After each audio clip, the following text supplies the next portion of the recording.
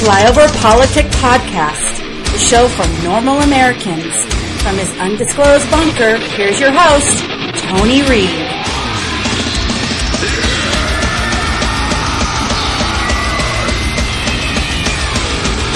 I expect him to sell his tax plan a lot, more, and which is in his mind, I think, the biggest achievement he's got so far. And frankly, it's something he hasn't done a lot of. Look, this is an opportunity. You get anywhere from 30 to 50 million people to tune in, depending on their level of interest on any given year. So this is certainly an opportunity for the president to message. But Willie, ask yourself, in the era of Trump, does a big speech like the State of the Union have any legs anymore, right? Is it going to have any lasting impact beyond the 12-hour news cycle that we're on these days of stories? You realize it's been less than a week since the government was shut down. Right. Okay? And so ask yourself if this State of the Union is good. Will we even be talking about it on Wednesday afternoon? But I think you have to go back again. Will his base love it no matter what he says? They probably will. If he's very calm, if he's very positive, those who don't particularly like President Trump might look at that and say, what a great speech, but then they'll move on, or they might say, look, he was reading from a teleprompter, other people were telling him what to do. But I do think you'll see a very positive speech from President Trump. He likes being before Congress. You get lots of applause. But just looking at David Bright's piece there and what he was saying when he spoke in front of Congress before and saying we don't want to be divided, things pass really quickly. Things move really quickly in this town and in this country, and they might forget about that speech within a couple of days, even if they like it. What we know for sure is whatever President Trump says, it'll begin and end that night, and something else different will happen the following morning. That's right, with a tweet. And for 2018, what's your take on what this speech will mean?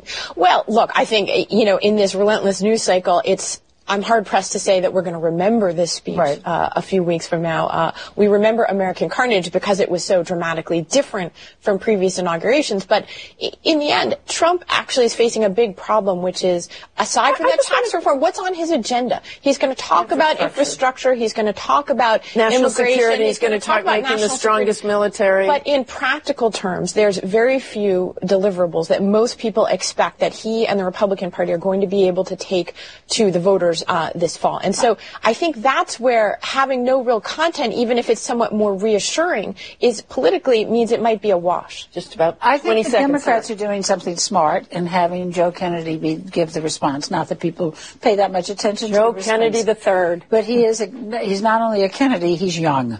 And that's been a big rap against the Democratic Party, that their leaders are too old. And he's a young, attractive guy whose name is Kennedy. Okay. And he'll have a moral voice. And he'll use a moral voice, which I think is really important. Fire and Fury spoken word auditions, take one. Trump won't read anything. He gets up halfway through meetings with world leaders because he is bored. Cut! Sorry, John. It's wonderful. It just feels a bit too smooth. I don't think it's going to work. No. Next! Okay. His comb-over, semicolon. The color was a product called Just for Men. The longer it was left on, the darker it got. Impatience resulted in Trump's orange blonde hair color. Cut! Trump did not enjoy his own inauguration. He started to get angry and hurt that stars were determined to embarrass him. I definitely wasn't there. Cut! Spoken word, Cardi B. If Trump was not having his 6:30 dinner with Steve Bannon, then more to his liking, he was in bed by that time with a cheeseburger. Why am I even reading this? I can't believe this. I can't believe that this is how he lives his life. He reprimanded the housekeeping staff for picking up his shirt from the floor. If my shirt is on the floor, it's because I want it on the floor. Another one. It's We the Best. It's DJ Khaled. Matter of fact, this is the best spoken word album in the game. I'm finally going to win my Grammy. So this is going to work. Next! It's not going to work. Everything I do works. Stand by. Take one. He had a long-time fear of being poisoned. One reason why he liked to eat at McDonald's. Nobody knew he was coming, and the food was safely pre-made. That's it. We've got it. That's the one. You think so? Oh, yeah. The Grammy's in the bag? In the bag. Sean Jay-Z Carter came on our air last night And he did the opposite of Trump. He came on, he was confessional. He was vulnerable. He talked about mistakes he made in his marriage. He talked about, his challenges as a dad.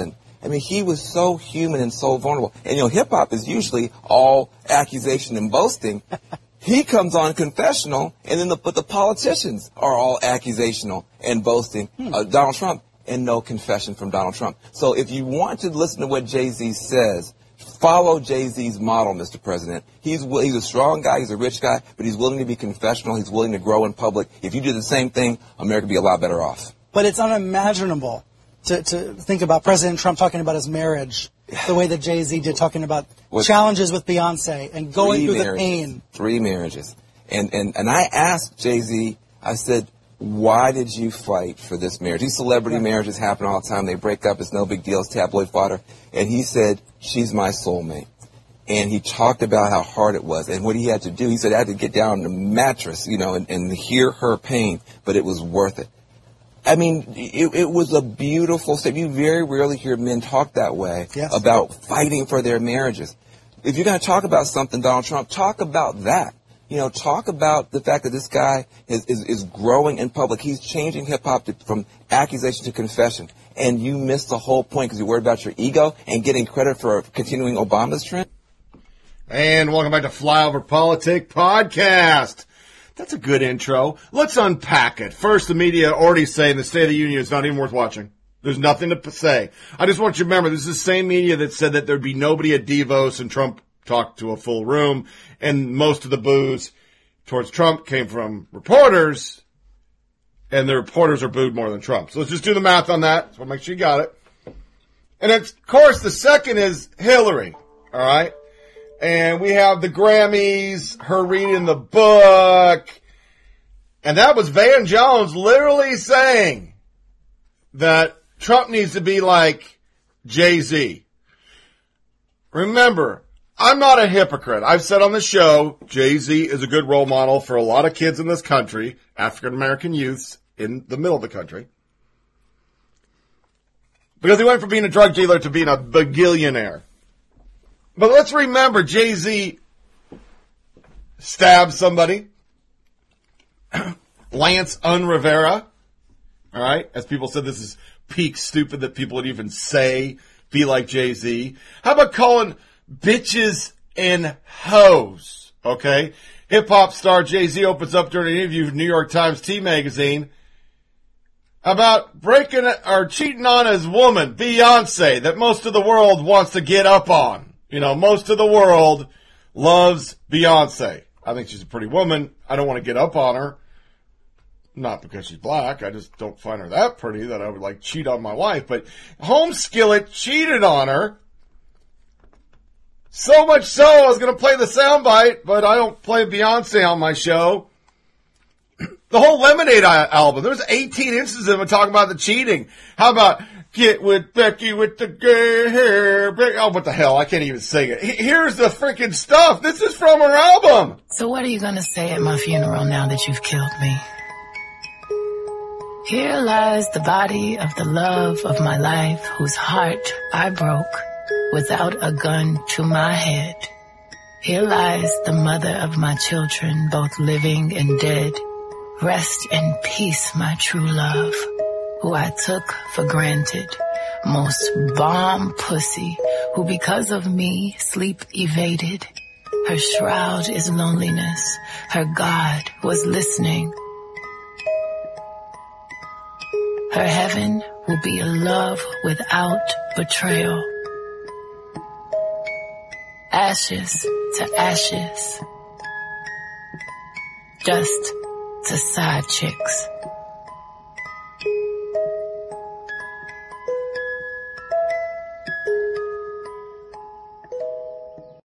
He only want me when I'm not there. You better call Becky with the good hair. You better call Becky with the good hair. So should Trump talk to Becky with the good hair? I don't know. How about his lyrics? 15 most misogynistic rap songs. It came in number 5. You ain't no better because you don't be fucking rappers. You only fuck with actors. You're still getting fucked backwards. Then there's big pimping. I'm a pimp in every sense of the word, bitch. Better trust than believe 'em. In the cut where I keep 'em till I need a nut, till I need to beat the guts. Then it's beep, beep, and I'm picking 'em up. Let 'em play with the dick in the truck. Yeah, I was on beat because I actually like that song. But, I'm also not telling people how to live their lives and who's a chauvinist or any of that shit. I'm just some guy. And then Hillary reading from Fire and Fury. I want you to just break down for a second. And we have a soundbite that's going to play it. Where could you have ever done that for Obama? When did any book come out that was actually on a major network TV show? Where could you do that and get away with it? But Hillary, the very same week, as we'll find out, she buried Me Too sexual harassment. She gets brought on to read out of the book and be all cool to a standing ovation. Katie Pavlich, yes, a woman who reassigned a female aide after she reported sexual harassment for a senior male staffer is particularly glorified. David Martosco. So let me get this straight. The music world showed up with Time's Up White Roses and honored a book whose author smeared Nikki Haley with a fake claim of an affair and cheered for a brief live reading by Hillary Clinton, a legendary enabler of sexual abusers. Okay. Yeah, I'm there.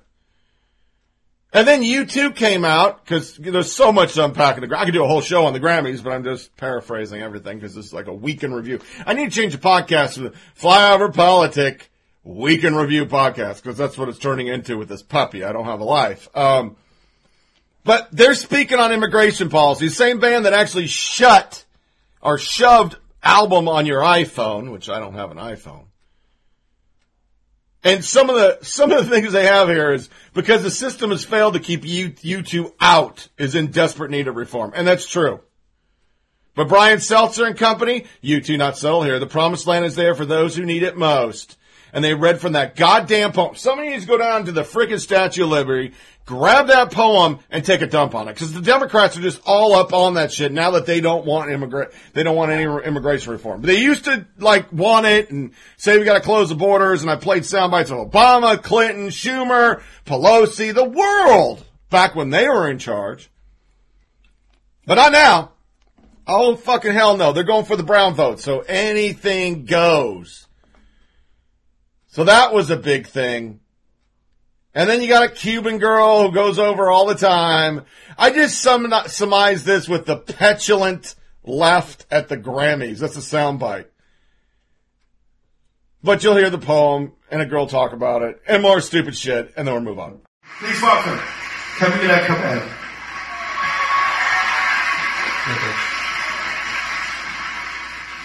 Tonight, in this room full of music's dreamers, we remember that this country was built by dreamers, for dreamers, chasing the American dream.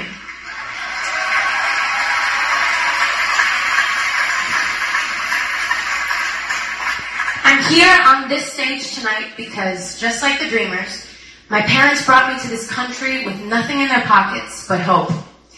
They showed me what it means to work twice as hard and never give up. And honestly, no part of my journey is any different from theirs.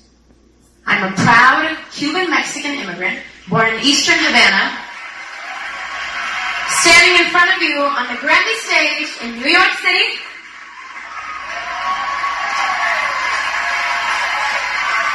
Thank you. And all I know is just like dreams, these kids can't be forgotten and are worth fighting for.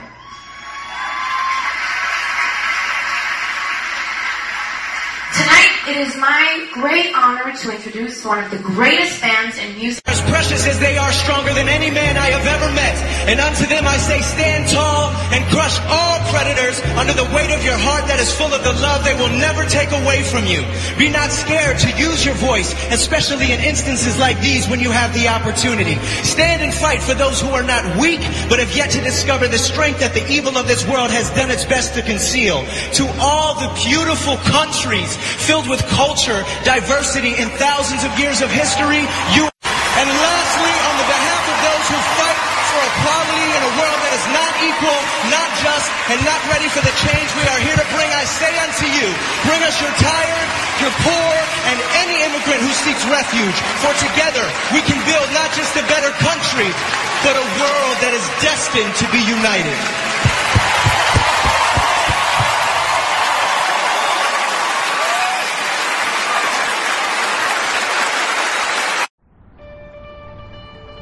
Give me your tired, your poor, your huddled masses yearning to breathe free. The wretched refuse of your teeming shore.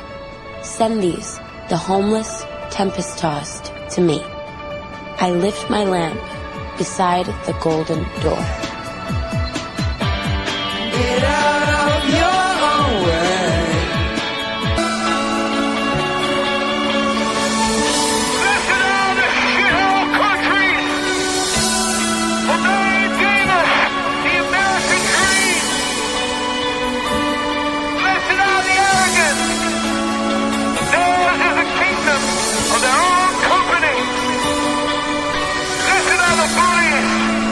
But one day, they will have to stand up to themselves. So that center section was some dude named Logic. I don't know who the fuck he is, but he had a bunch of dreamers on the stage, and he was virtue signaling. But understand by the end, and I'll wrap up the Grammys with just a number. 21. 21% down on viewership. Oscars down. Golden Globes down. Tony's down. Every one of these things, America's not watching. If I would surmise this whole podcast, is that nothing I will talk about America wants.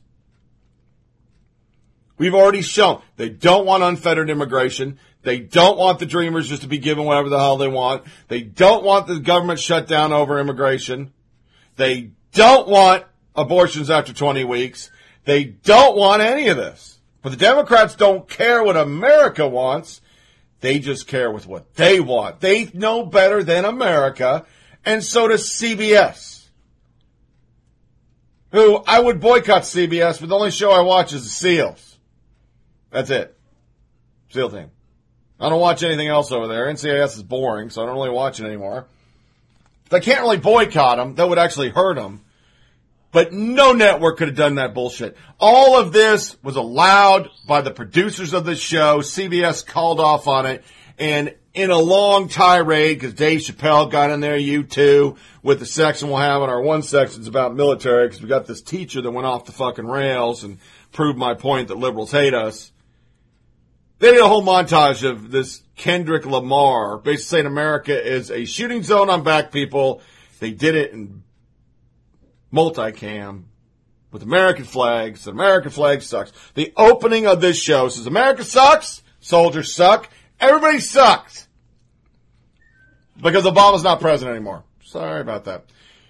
Quick little shameless plug, and before we go into our fire for effect. Oh, no, wait a minute. I have actually something before I fire for effect. I'm sorry. I don't even know my own script. I want to go over the ratings. Little do people know that 2,000 plays in the month of January. I was really surprised with that. 450 just last week.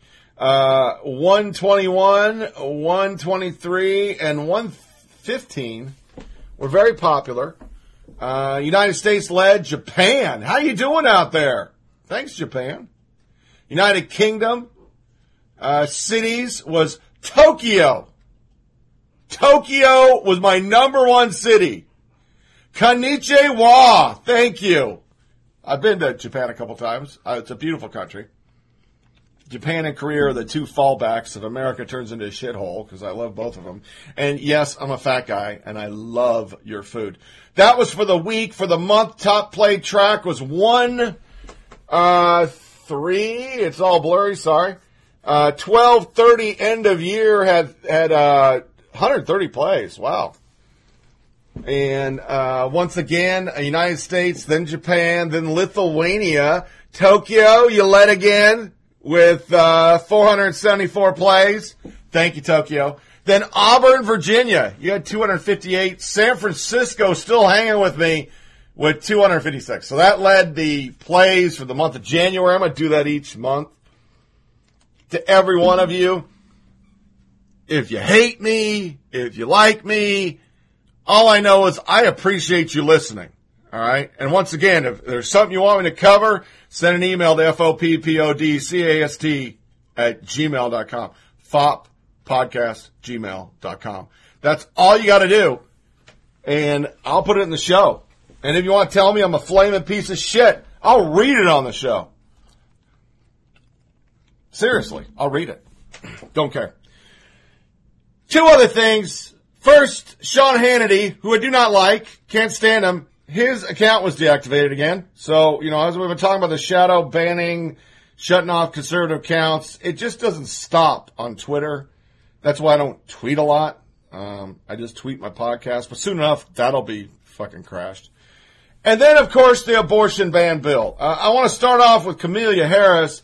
The GOP is scheduled to vote on 20-week abortion ban on Monday. Add your name to demand Congress votes down this immoral bill. Immoral bill. Let that marinate.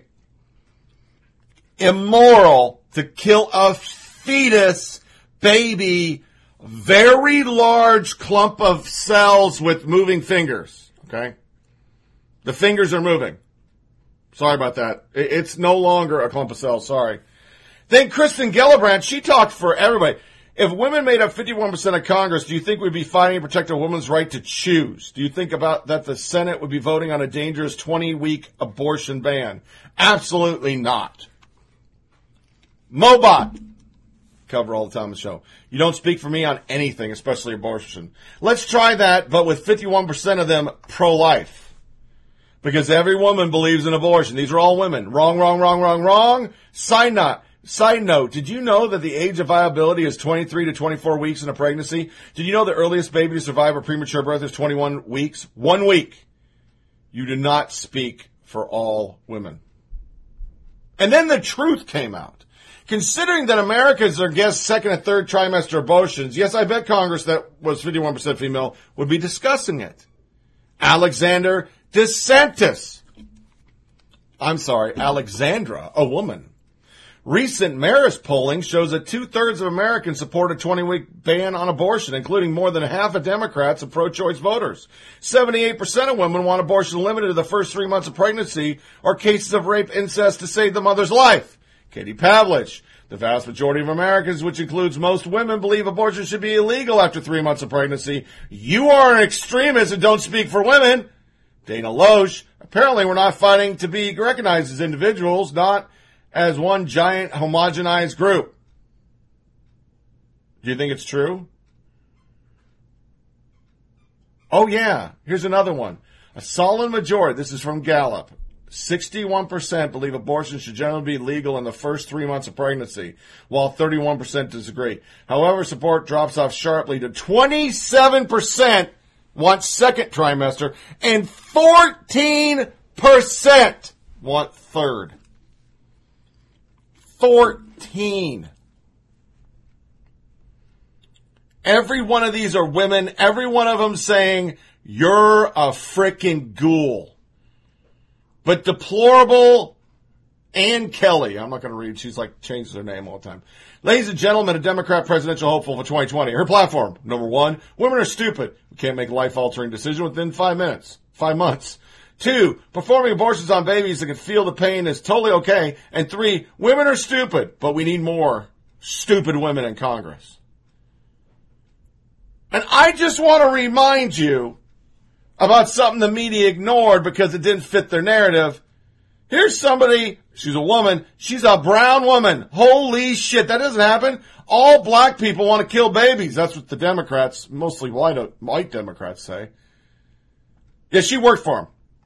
Let's listen to her. I worked at Dr. Kermit Gosnell's office, and I started out doing tools, the instruments, and then eventually I was asked to help in the room during procedures. I was supposed to just volunteer because I had just left my husband, and they were looking out for me for income. He taught me everything. I became his ace, as they say, right-hand man. I just felt as though I owed him because when I was in high school, I met their niece. They helped me. helped me through high school. You know, my prom, when my daughter was born, everything, they've been there. I've had 2 abortions of my own. So I understood what the ladies were going through. I've been in their shoes. So my thing was, I have to support them because I understand. So it really, it didn't bother me at first. I've noticed I became numb with all the craziness that was going on. I was numb to it. They weren't jars. They were gallon milk cartons where we had to cut the top of it. You know, of course, to make the hole big enough. But, yeah, there were milk, the gallon milk jugs. That's what they were. That's what we stored, and we had to put them in the freezer for the biohazard people to come. I left in 2008. It's like a heaviness that I just had to get out of there. I knew, I came to a point where I knew this is not the place for me. What I was doing, it was totally wrong. I thought about income. You know, what am I going to do? But I gave him my 2 weeks. It was the best feeling. It's the best feeling in the world. The weight was lifted. I still had, little thoughts going on in my head. I was free from that building, but I wasn't free mentally, but I was free from the building. So that was a start. I went to prison around January of 2011. The advice that I would have for them, get out, because like for me, I had to learn how to sleep in the dark again. You know, it takes a toll on you mentally. And people that work in these clinics, they really can't talk to nobody. You know, they just feel as though they're going to get judged and everything. So my advice is to get out while you can. Get out while you can. Don't end up like me where it's too late. You end up in prison, Just get out. There's help out here. There's resources. It's funny because it's a Planned Parenthood in my neighborhood. And I always wonder, what can I do to get their attention? But I will not do it yet because I'm not trained. I want to be trained to do stuff like that. Right now, I'm just going through my healing journey. That's where I'm at right now. And like I said, I'm a blessed woman. I have some powerful women on my back. They got me, and I'm thankful. Yeah, there was a shitload over 20-week abortions at Kermit Gosnell. She's like Abby Johnson. She's pro-life now. But how about this, written by a woman on The Federalist? For proof abortion is inhuman, look no further than supporters' defense of killing disabled people. The most recent revelation of the latter came in form of a tweet promoting the pro-choice position, declaring, "It is okay to think that every child matters, however, a lot of them do not, hence the amino test, which should be mandatory test, and it proves negative, and the woman does not want to abort, then all bills accrued after that is on her and the father." Then there was the everybody with Down syndrome, and these are from real pro-choice groups. Advocates for Medically Fragile Kids North Carolina suggested Twitter also add hate towards people with disabilities because of all these tweets that came out. Then there's new research that confirms abortion hurts women. We know it's a lie that abortion doesn't harm women. We know this anecdotally from talking with mothers, daughters, and everybody else in the world. We also know it was research that demonstrates quantitatively that a significant number of women are left clinically depressed as a result of having an abortion. As often as we hear these stories, it's still exceedingly difficult for women hurt by abortion and their supporters to get the message out. As Katie Yoder from Catholic Vote explains, don't expect the mainstream media to give them a voice. That's not to say the media shies away from abortion stories. They don't. But here's the catch. The stories they share are positive ones. They always show a positive light of somebody who's got saved financially by having an abortion. The divide between rhetoric and women's experience. Even though more Americans identify as pro-life than pro-choice, and have for a long time, we're still a nation deeply conflicted over the issue. One of the reasons for the conflict is no small part to the huge significance placed on having an abortion as a true mark of a woman taking ownership of her body, as if a woman isn't truly in control of who she is until she exercises her right to kill a child. Abortion advocates see abortion as the final frontier for womanhood, the event horizon, the point after which a woman will pass and never feel the same again. This is why abortion rhetoric must be powerful, because abortion supporters can continue to distract the post-abortive woman with the idea that she has nothing for which to apologize. Abortion is about her reproductive rights, and that it wasn't her baby, it was a clump of cells. It will be easier for her the next time she chooses to abort. What 987 post-abortive women told researchers. A recent study by Priscilla Coleman, that's a woman. Women who suffered emotionally from abortion, a qualitative synthesis of their experiences.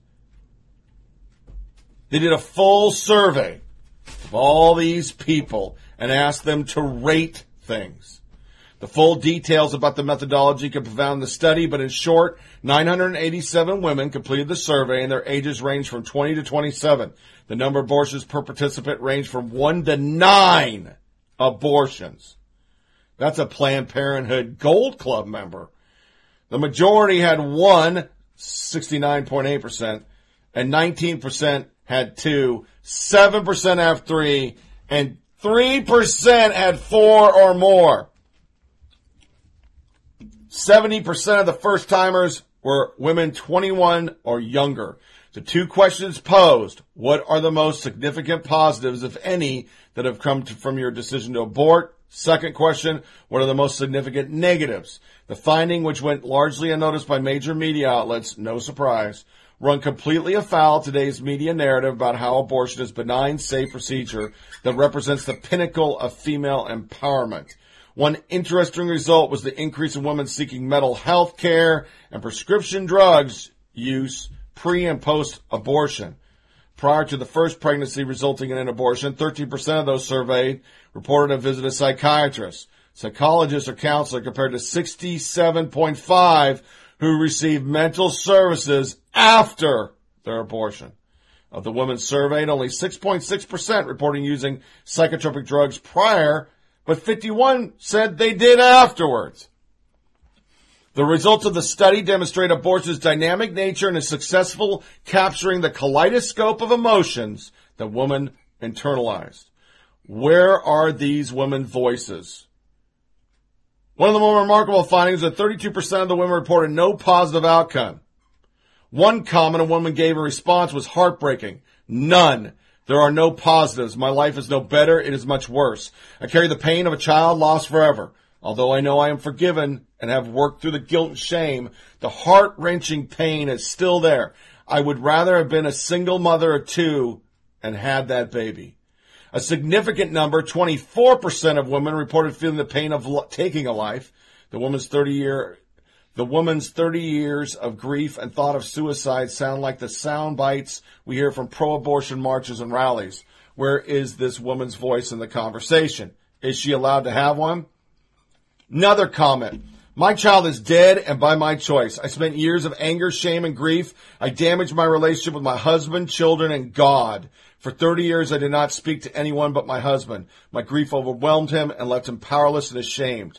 For years, I cried every Sunday in church, experienced dark depression, thought of suicide, flashes of anger. My relationship with my children was unbalanced. I didn't have a perfect mom and the perfect children, or I believed myself to be beneath contempt. I imagine the mess in which I lived. Had it not been for biblical counseling, I would have taken my life. Women also reported significant numbers of depression, 14%, guilt, 14%, self-hatred, 12%, shame, 11%, addiction, 9%, and regret, 9%. One woman's story of self-hatred is painful, and I'm not reading it. This entire survey by women of women show no positives, except from the people that have had 7 abortions. How's that Obamacare working for you now? So, having heard this and knowing that 61% in this poll, 64% in others, about what Tony Reed's been saying on this podcast for 2 damn years, are for a ban. It passed, right? Susan B. Anthony list. Pain-capable unborn child protection acts received 51 of 46, but didn't get 60 votes. No votes will be held accountable. Jesse Kelly. All the Democrats have to do is not be insane, and they can't do it.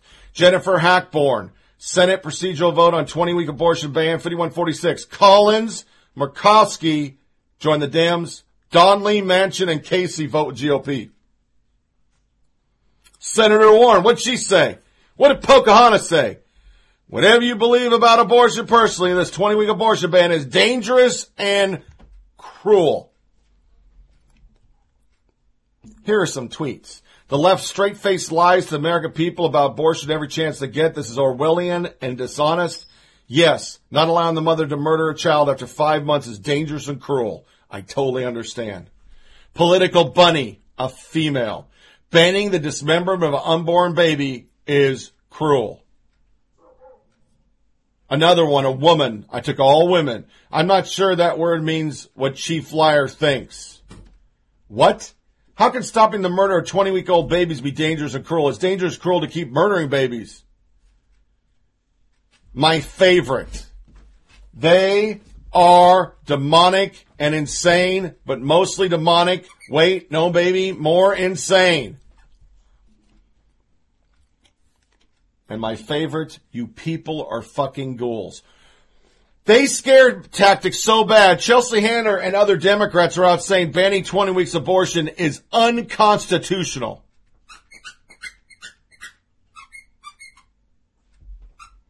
And this came from the Sacramento Bee. Senate Democrats refused to grant legal status to children dreaming of being born. Frankly, I'm tired of Republican sob stories about these so-called dreamers who are deliberately hiding inside a womb, hoping for government protection without going through the proper channel. A DNC spokesperson told a reporter, maybe it's not their fault their parents brought them into this world, but that does not give them the same constitutional right to life that hardworking national-born Americans have earned. Sources confirmed Democrats may consider an abortion ban after 24 weeks, since the unborn child would be 3/5 of the way through the typical 40-week pregnancy by that point.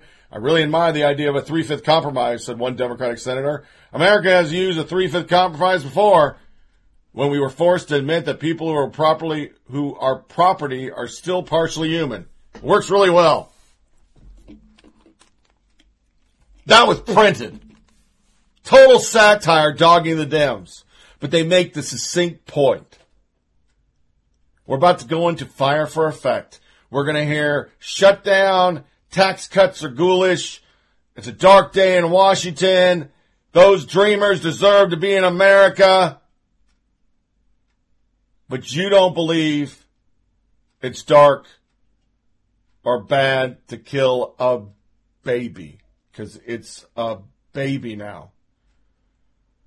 It's not a clump of cells. You are for unfettered third trimester, because you keep saying the same words.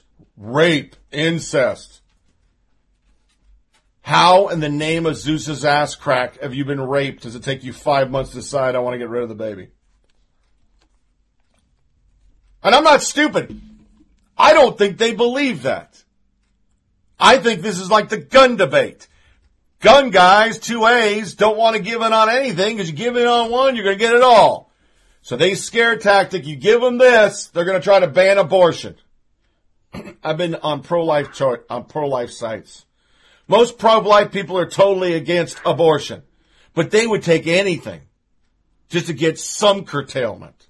And this pro-life guy, your humble podcaster, Tony Reed, this should be the minimum. The minimum. The old line you heard from Bill Clinton, Carter, Obama, Hillary Clinton until she went, get rid of the hide. Safe, legal, rare. That's the 3 words they say to pro-life people. And they're fucking liars. So all these senators who believe it's okay to kill a baby, you're our motherfucker of the day, And we're off to fire effect. Come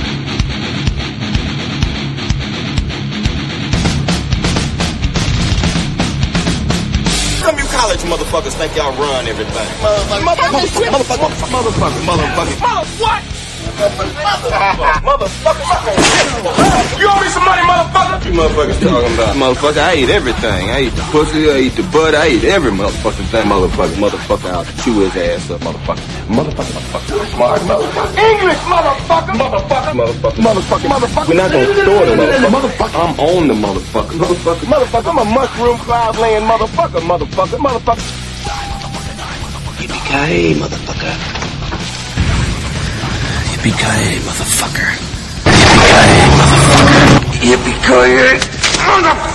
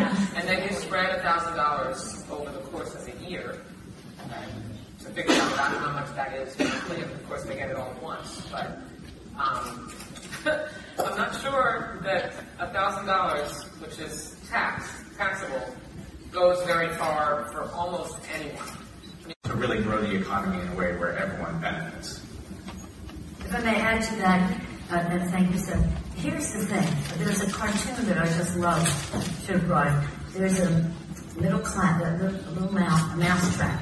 It's got a little piece of cheese on there, and there's a mouse about to take it. That's called the middle class.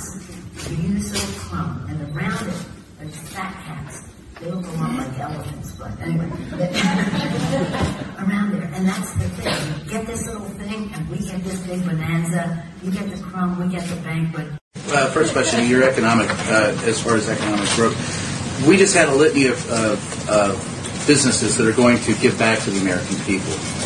But isn't it unfair to give the president credit for that? They already had that money in their coffers, right? I mean, what we're saying, they would have not turned it loose otherwise? And then I had a second question for him. Well, I would disagree with your premise completely. You know, look, if they had their money in their coffers, they could have done it last year, the year before, the year before, the year before. It seems like, since we have passed the tax reform plan, all of these announcements have been made. And if you look specifically at the words in most of these press releases, all of them are talking about the regulatory relief, which we saw in the J.P. Morgan announcement, and we've seen the tax plan mentioned directly, that companies now feel more comfortable about the economic position they're in. Okay, that's Nancy Pelosi and Wasserman. They're still doubling down on the crumbs. And Topher Spiro, a liberal reporter, after the GOP tax cut, Macy's is still cutting 5,000 jobs. Dan Pfeiffer. And Trump and the media claim that every raise and bonus is evidence of success of the new tax law, that every layoff must also be a failure of the very same law. You can't have it both ways, except on Fox. Derek Hunter. Someone didn't read the release. The company were citing the tax laws. Trump hasn't said anything. Another one. Here's Dan Prohm with a desperate attempt to spin. It's not the GOP that's crediting the tax law for those positive actions. It's the companies themselves. Further, it makes sense that lower taxes would lead to more spending. No similar logic connects to the layoffs. But when you don't know anything about business, like Dan Pfeiffer doesn't, he knows the business of lying to people. Stephen Miller. Trump and media aren't making that claim. The companies themselves are claiming this. And why are they spinning? Home Depot, hourly employees receive up to $1,000 bonus due to tax reform. Starbucks, who said we don't need this. Tax proposal not going to create more level playing field and more compassionate society. Of course, he's a liberal. But then they announced $250 million and changing effect about 150,000 full-time, part-time, hourly, and salaried employees. The company is giving its U.S. worker pay raises and stock grants this year of at least $500 to $2,000 depending on position. So even though they're against it, they're cornered. They have to give the money. But simultaneously, we have Mark Knoller. The Bulletin Atomic moves to doomsday. Because of this, we're going to doomsday. And a Twitter handler that I lost his name nails it. 1970, global cooling, we're all going to die. 2000, global warming, we're all going to die. 2010s, climate change, we're all going to die. Because not only because of tax and Trump and all this shit, it's also because of climate change. So then the media ignores that the IMF tax bill will boost global economy, and now we're in a shitstorm. What do? Oh, I know what we do. Andrew Cuomo, New York, New Jersey, and Connecticut are launching a coalition to sue the federal government to reverse the unjust tax law. We will not stand idly by a federal government attack of fiscal health of our states. Does that surprise you?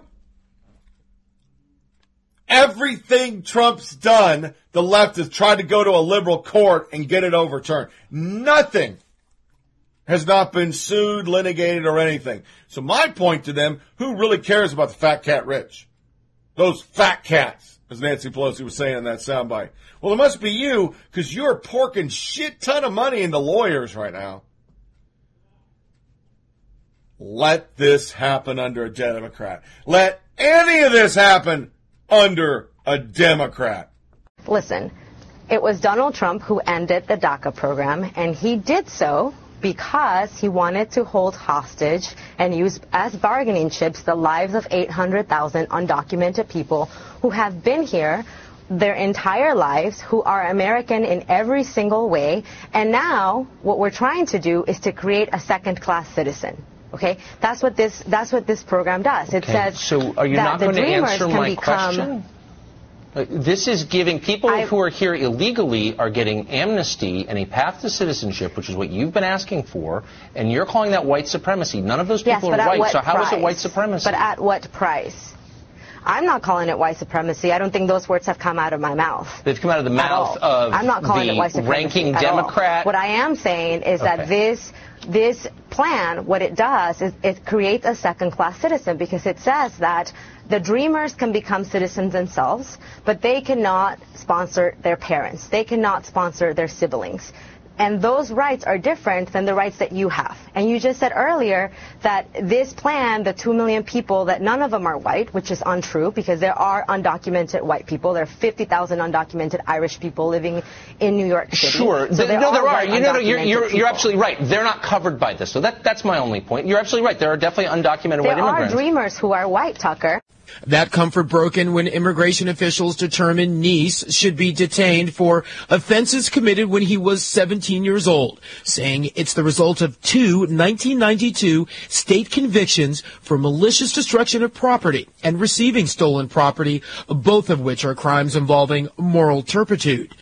Neese's family says one incident involved damages to a car, costing him about $100. They say the other offense was expunged from Neese's record after he completed a youth training program. Now it seems that conviction was not completely wiped from the record. And even though the record's been sealed, ICE is able to get access to these old records. In fact, they might be the only ones that could access it. Neese's past also includes pleading guilty to driving under the influence in 2008. That case dismissed after he completed probation. In 2013, he was charged with domestic violence involving a previous relationship. He argued it was self-defense. A jury agreed and found him not guilty. Immigration officials did not cite those issues, but did say Neese came under their scrutiny due to more than a dozen minor traffic violations, including driving without a seatbelt. So that soundbite is an entitled, snotty dreamer. And that's what they believe. And it's not going to change. As we showed on the Grammys, everywhere you go is nothing but bullshit over and over. And not only are they getting plenty of airtime on our Hollywood celebrity shows, we're standing in front of the building that has become the headquarters for the Gestapo of the United States, ICE. They're blockading that. Despite tax cut and booming stock markets, Democrat may intend on bringing down President Trump. During the January 30th State of the Union, what are they doing? They're filling the balcony with illegal immigrants. Yet, Trump gave a pathway to citizenship. Young illegal immigrants in Arizona make a far larger percentage of state prison inmates. This is somebody refuting what Trump's even doing. He's getting dogged for this. Immigrants are 18 to 35. A group of immigrants activists called Dreamers, about 2% of the Arizona population. They're also 8% of the prison population. The overrepresentation by a factor of 4 shows the younger illegal immigrants are far more likely to commit crimes. Blah, blah, blah, blah, blah. He's getting hosed by the right. So what does that tell you? If the right doesn't like it, all right, why is the left against? Oh, because they just don't want it to work. So we know Schumer has removed the wall, and he's not giving any concessions. And Sally Cohn and the left are going, united we move. This is the best thing ever. Jay Caruso sums it up. Shuts down the government, sees to it DACA people get deported by reneging on deal he insisted upon, both in the span of 4 days. Great job. Which I think's spot on, because that's what he's doing. And then the DACA people go back out. DACA recipients temporarily blocked Disneyland. They blocked South Harbor and OC, blocking buses for entering the park. Civil disobedience underway. Protesters want to pressure Congress to pass a Clean Dream Act. They chant, no dream, no deal. They had to be physically removed by law enforcement. None of them, of course, were deported because it's California. And then Rel Davidson sums it up. Now show the family that goes on vacation once every few years and was looking forward to take their children to Disneyland. Nobody interviewed them. I was on the fence about DACA, but now that you made me my 6-year-old daughter miss breakfast with Minnie, by golly, I'm on board. No one ever. Dreamers destroying the dream of American children. Literally. Another tweeter. I was for DACA, but the more I can't take any more of this shit.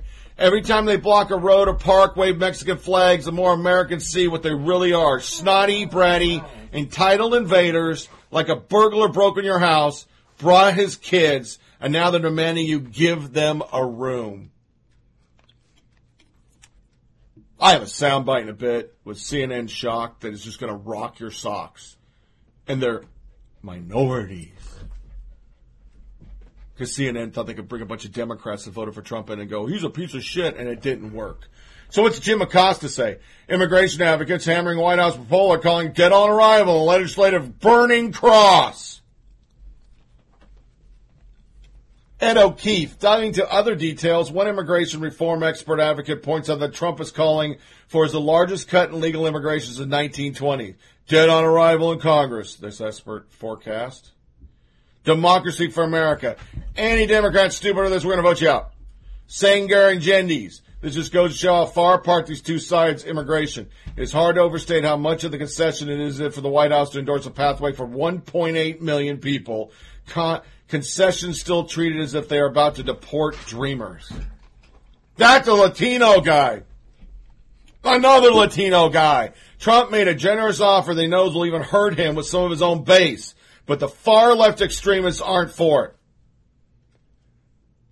Cuomo, all dreamers get free education. That's how New York handled it. Somebody asked him, how about our vets first? New York Mag, ruthless Democrats should have granted amnesty to all illegals. I'll give them credit. At least they're pushing it on who fucked this up. Obama. He created this mess. He didn't pass a law. They didn't address any of this in 8 years. So what are the colleges doing? English course syllabus demands Clean Dream Act now. The University of Mexico. What's the ACLU doing? ACLU, how about let's try it that way. Today, the White House, blah, blah, blah, border wall wasteful. The White House post clean effort to sabotage bipartisan talks. We're for the Democrats. And they close with the crisis facing Dreamers and their families urgent, but addressing it must not come at the expense of using immigrants, youth, and bargaining chips or devastating border communities. This proposal should be deemed dead on arrival. Let me read that again. Using immigrant youth as bargaining chips. Isn't that what the Democrats just did? Isn't that what the Democrats just did? They blocked spending with Dreamers, playing the game that you'll never get another. The GOP will never get the White House again. Did we just hear this in 2016? I think we have the White House. I don't think the Democrats are thinking this through. Personally, as I said on the show, Americans aren't with them. 56% on a CNN poll, which means it's already 13% too liberal. Do a non-biased poll. Stop it. Sorry, I have the dogs today. A non-biased poll, I guarantee sure as shit it's about 60% of Americans say we should shut down the government for these DACA people. They shouldn't be deported. But the question never asked, what should they do? Get a pathway to citizenship. America's not for amnesty. No. But this will continue. Next podcast, I'll be talking about it because it's coming up. I think it's the 8th. The 8th is when we'll be shut down again. At least I'll get my January paycheck from my retirement. And then we'll shut down again. Because they just want unfettered immigration.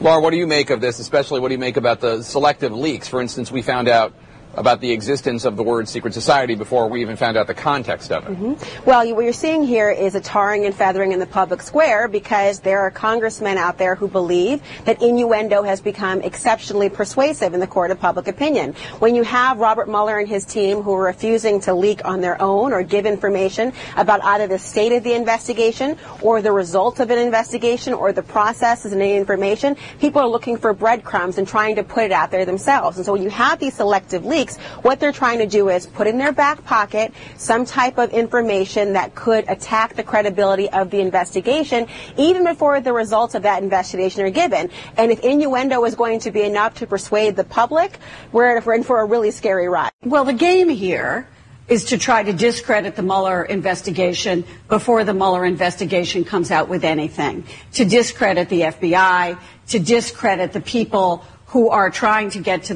the bottom of all of this.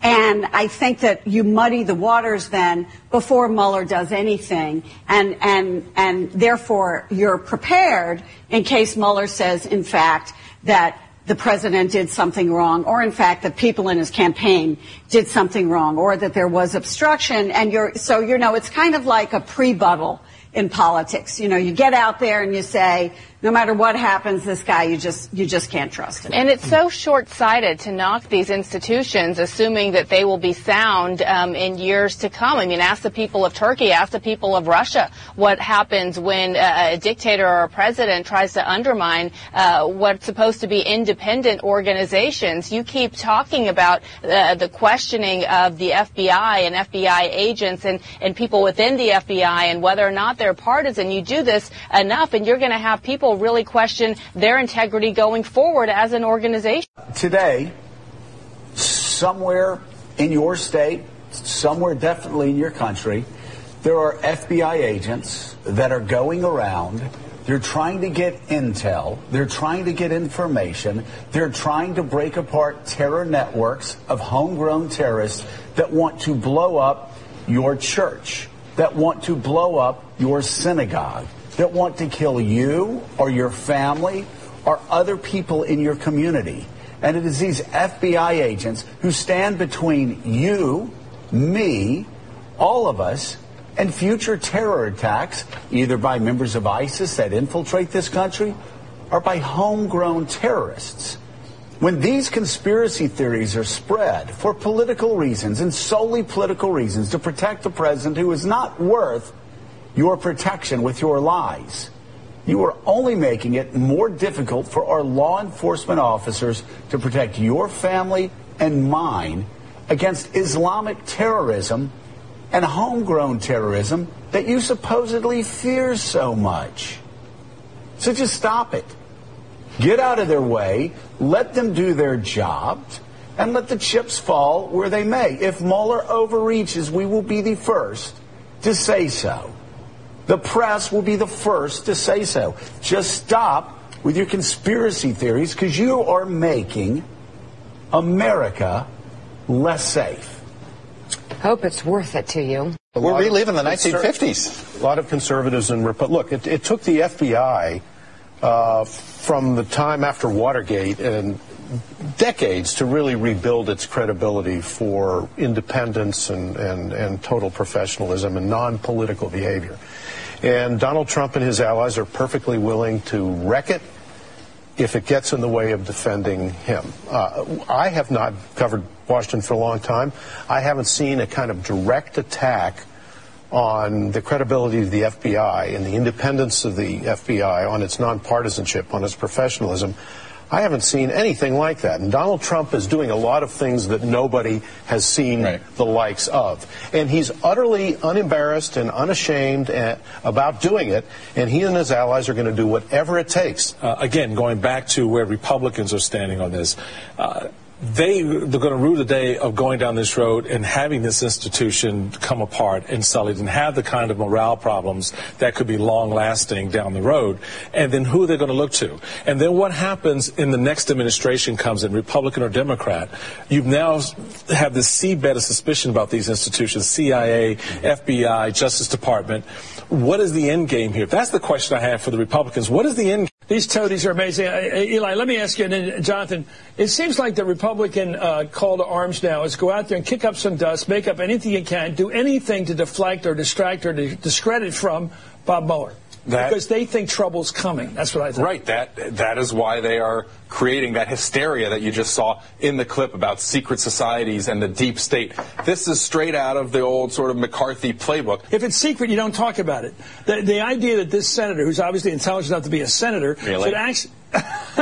You question me. Okay. Fair enough. Fair enough. Why would he say it really is a secret society? And I say it like that, Chris, because Senator Johnson should know better. If indeed there is a secret society, then he, as a member of the Senate, should make that charge in a hearing. Bring that mole or whatever he called that person in. Put a black screen in front of them. Disguise their voice. But have them come and speak before the American people in a Senate hearing and talk about the secret society. What he's doing is undermining the legitimacy of the FBI, the Justice Department, and just people's faith in our institutions. You're right. They're trying to create fog, and they're doing something that they think is going to help them with short-term gain, but in the long term, they are hurting this country. In some of the personal messages that were previously released, FBI agent Peter Strzok and lawyer Lisa Page, seen here in an alumni picture, discussed the presidential campaign, both expressing disdain for Donald Trump. Page writing, "God, Trump is a loathsome human." Strzok responds, "Yet he may win. America will get what the voting public deserves." The text fueling Republican claims that the FBI is biased against Trump, even though some of the messages also trash liberals. Page writing at one point, "I just saw my first Bernie Sanders bumper sticker. Made me want to key the car." Pierre, you heard Senator Johnson right there acknowledging it is a real possibility now that this text about a secret society was a joke. But Senator Johnson also claimed to have an informant who said a group of FBI employees was holding secret meetings. And tonight, one top Democrat is demanding proof now of these meetings. David, Senator Johnson is the chair of the Homeland Security Committee, and tonight the committee's top Democrat, Claire McCaskill, is demanding, quote, hard evidence about that informant and any other allegations, essentially calling him out. So far, Senator Johnson has not offered any more specifics, David. Well, we've confirmed the text message was sent one day after the election, and Page writes to Strzok, quote, "Are you even going to give out your calendar? Seems kind of depressing. Maybe it should just be the first meeting of the secret society." Fox News is told this is the only reference in the 384 pages of FBI text provided to Congress last week.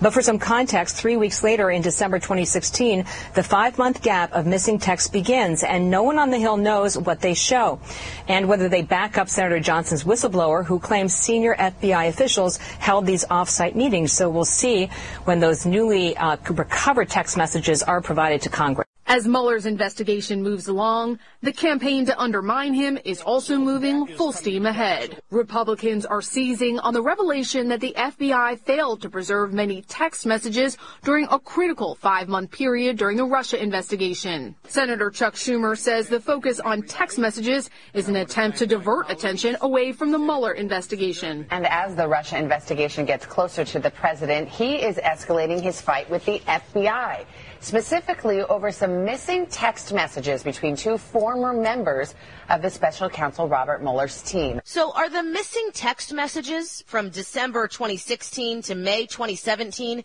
really a bombshell? Democrats call the GOP attacks desperation. I just had to show you that because I'm still trying to figure it out. What they were trying to do was have a conversation about missing texts. They've now been found since that interview was conducted last night. But I teased that by talking about nuts and loons and secret squirrels and secret societies. And to Bill Kristol's point, once serious men and women of the party I used to belong to, I don't know where either of you guys stand these days, but I mean, they've lost their mind. They're so off the rails. Well, I want to be generous and say that perhaps some of our former colleagues don't realize the consequences that what they are backing, where this could end. You know, it seemed like fun and games for plenty of the conspiracy theorists who were saying that Hillary Clinton had a pedophilia ring in a D.C. pizza parlor until a guy showed up there with a machine gun. And the president's rhetoric, the rhetoric that is endorsed by his followers, by his prominent followers on television, there are going to be consequences, and I think that it's something that they should think about as they actively endorse it. To our Russia FBI, Senator Grassley says the text suggests the FBI was pulling punches. Its investigation of Clinton. The text message is flagged by Grassley. Page suggests that Zork should not take an aggressive approach to Clinton. Blah, blah, blah, blah, blah. We covered it last time. So what's happening now? Now groups of liberals are saying he's endangering them. Fusion. Endangering them. That's what Fusion GPS is saying. We've already had somebody killed. They're endangering them. But the problem is, Cheryl Atkinson, Chris Cillizza, you can't get any more liberal. The latest text makes Zork and Page look really bad. Really bad. But you heard the sound bites. It's a nothing burger. It's a GOP. They're disparaging the FBI. Blah, blah, blah. So, latest on this. Fox News breaking. Justice Department's recovered missing texts. So they found all the shit they were missing. It's amazing when that broke out. See, under Obama, they would still be missing because the media wouldn't have reported it. But it got out now. The conservative media on Twitter is working. It's getting truth out to the public. CNN. New FBI texts appear to show early 2016 discussion of Clinton's special prosecutor, which was canceled by the FBI. Isn't that interesting? Then there's Republican lawmakers spotlight jaw-dropping FBI text. A detail from the pair exchange has leaked out all week. Republicans lawmakers have seized on the text as an example of bias. Other texts have drawn scrutiny to criticism of President Donald Trump as well as politicians on both sides of the aisle. The DOJ delivered another 384 pages of text. Zork had served as special counsel. In another text released Thursday, Page wrote on October 28, 2016, that then FBI Chief of Staff Jim Rubinke believed very clear 100% that FBI Deputy Director Andrew McCabe should be recused because of the perception, presumably referencing the Clinton investigation. Great article from the Federalist. The Russia fake news scare is all about chilling speech. Within this article, which I won't read, it covers over and over that every time something goes wrong and the truth gets out, the Democrats just bring out Russia. They're doing it right now. I told you last podcast, released the memo was started by GOP. They said it was brought out by Russian bots. Twitter then said, yeah, no, it's not Russia, It's Americans doing this. But within this article is a key statement I never even thought of. If your argument is that Americans is what they should have said, but they didn't, are uninformed and easily misled, I'm with you. Just look at all the people who believe that $46,000 bought a Facebook by the Russians, a Facebook ad by the Russians, and it destroyed our democracy. I've never heard that, and then I read it and go, holy shit, he's right. So we're saying Russian bots bought $46,000 worth of Facebook ads and Twitter, and they destroyed a whole election. That's the premise. So the memo is getting released. It's waiting for Trump to sign it. Now Nancy Pelosi, Nunes is a stooge. They have made up a memo that isn't even true. They're lying to the American people. When Cuomo says, yeah, this is from the Intel Committee, Democrats are on it.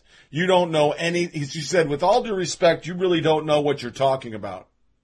Schiff. It's political. It's continuation of the effort to protect the president's hide. It's really disgraceful act. No, what's disgraceful is you've been carrying on forever, and in the Zork text, it shows you didn't have anything to begin with. So what do people say about CNN? The only network that carried all these jokers? CNN's running on empty now. This direction they chose will end up in disaster for the network.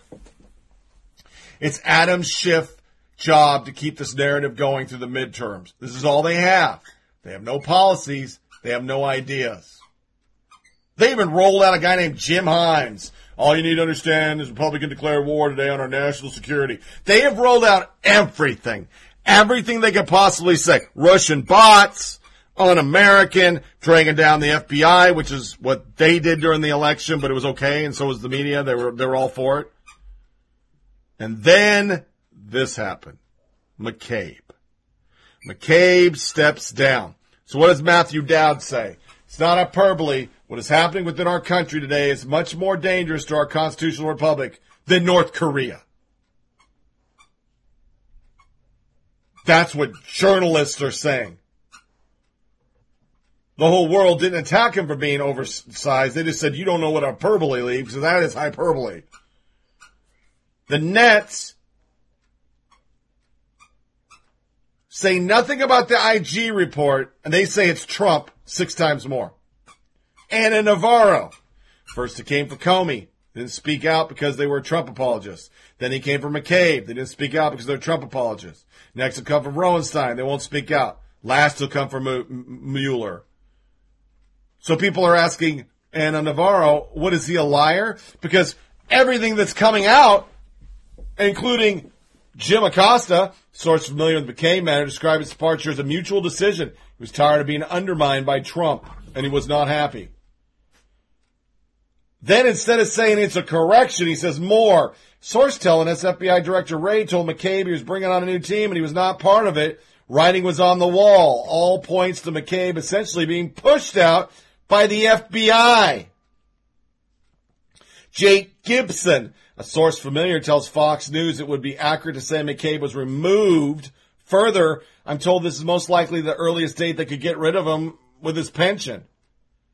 Catherine Herridge reports FBI Director Wray went to Capitol Hill Sunday to view a 4-page memo on FISA. The very next day, Sean Davis reports, he steps down. So let's break this down for you. Trump had nothing to do with any of this. This guy is implicated on FISA abuses. The FBI is still trying to get Trump, so they choose to push this guy the fuck out. So the perception is we got Zork, we got Page, we got Mueller, we got all these fucking people that fucking hate Trump. Here's another guy. This looks really bad. So we want to get Trump without it looking like it's bad. So let's get rid of this motherfucker, put somebody else in it. He'll still be our robot and do whatever he wants. The media knows all that, but they say it's Trump's fault. Really? Really? That's very interesting. No, it's not. It's what it is. Another subject, State of the Union. Part of the last podcast, about a lot of Democrats aren't coming. It's a whole list. But there's a huge stockpile of alternate State of the Union. Because remember, when Obama did a State of the Union, it was your duty as an American to watch it. You must say he's the best speaker ever. You must bow down and say, oh, Obama, my life is better because I heard you speak. If you didn't do that, you were just fucking racist, dude. Well, now we got Maxine Water on BET. Somebody asked, is this Saturday Night Live skit? Yeah, I think it is. But then you got Rise to Run with Shannon Watts. Did you miss a petition our chair Shannon Watts put out yesterday? The people fighting back against Trump to serve their own voices, just like Michelle Bachmann with the Tea Party. So she's trying to do one.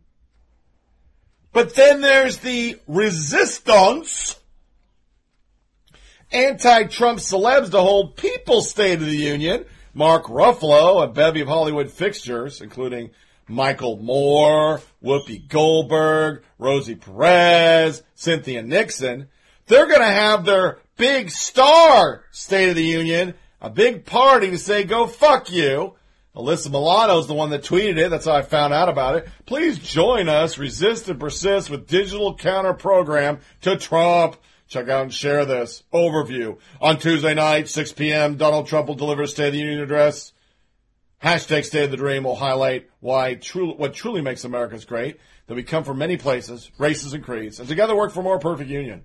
Our digital State of the Dream address will support our dreamers and immigrants, call for the DREAM Act, lean into Senate fundraising for Unite We Dream, and worry about everybody but Americans. And it goes on and on and on. And that's the dog pile. That is the dog pile that is the alternate State of the Union. And as stated, all of it would be un-American, unpatriotic, and disrespectful to the office of the President of the United States just 14 months ago. I want to send a message to every survivor of sexual assault. Don't let anyone silence your voice. You have a right to be heard, and you have a right to be believed. We're with you. Manhattan ran into Bill Clinton. You the best president, man. Trump gotta go. Trump gotta go, Bill Clinton. Trump gotta go. All right. Have a nice day. Tell Hillary I said what up, Bill Clinton. All right. Best president alive, man. How's Monica? Bill Clinton. Nigga put the window up. I said, how's Monica? Hey, everyone. I just wanted to say thanks. Thanks for your feminism, for your activism, and all I can hope is you keep up the really important good work. And can you say the name of the activist bitches supporting bitches? And let me just say, this is directed to the activist bitches supporting bitches. So that was Hillary Clinton talking about how it's so important for us to listen to every person who makes a sexual harassment complaint, which is totally true.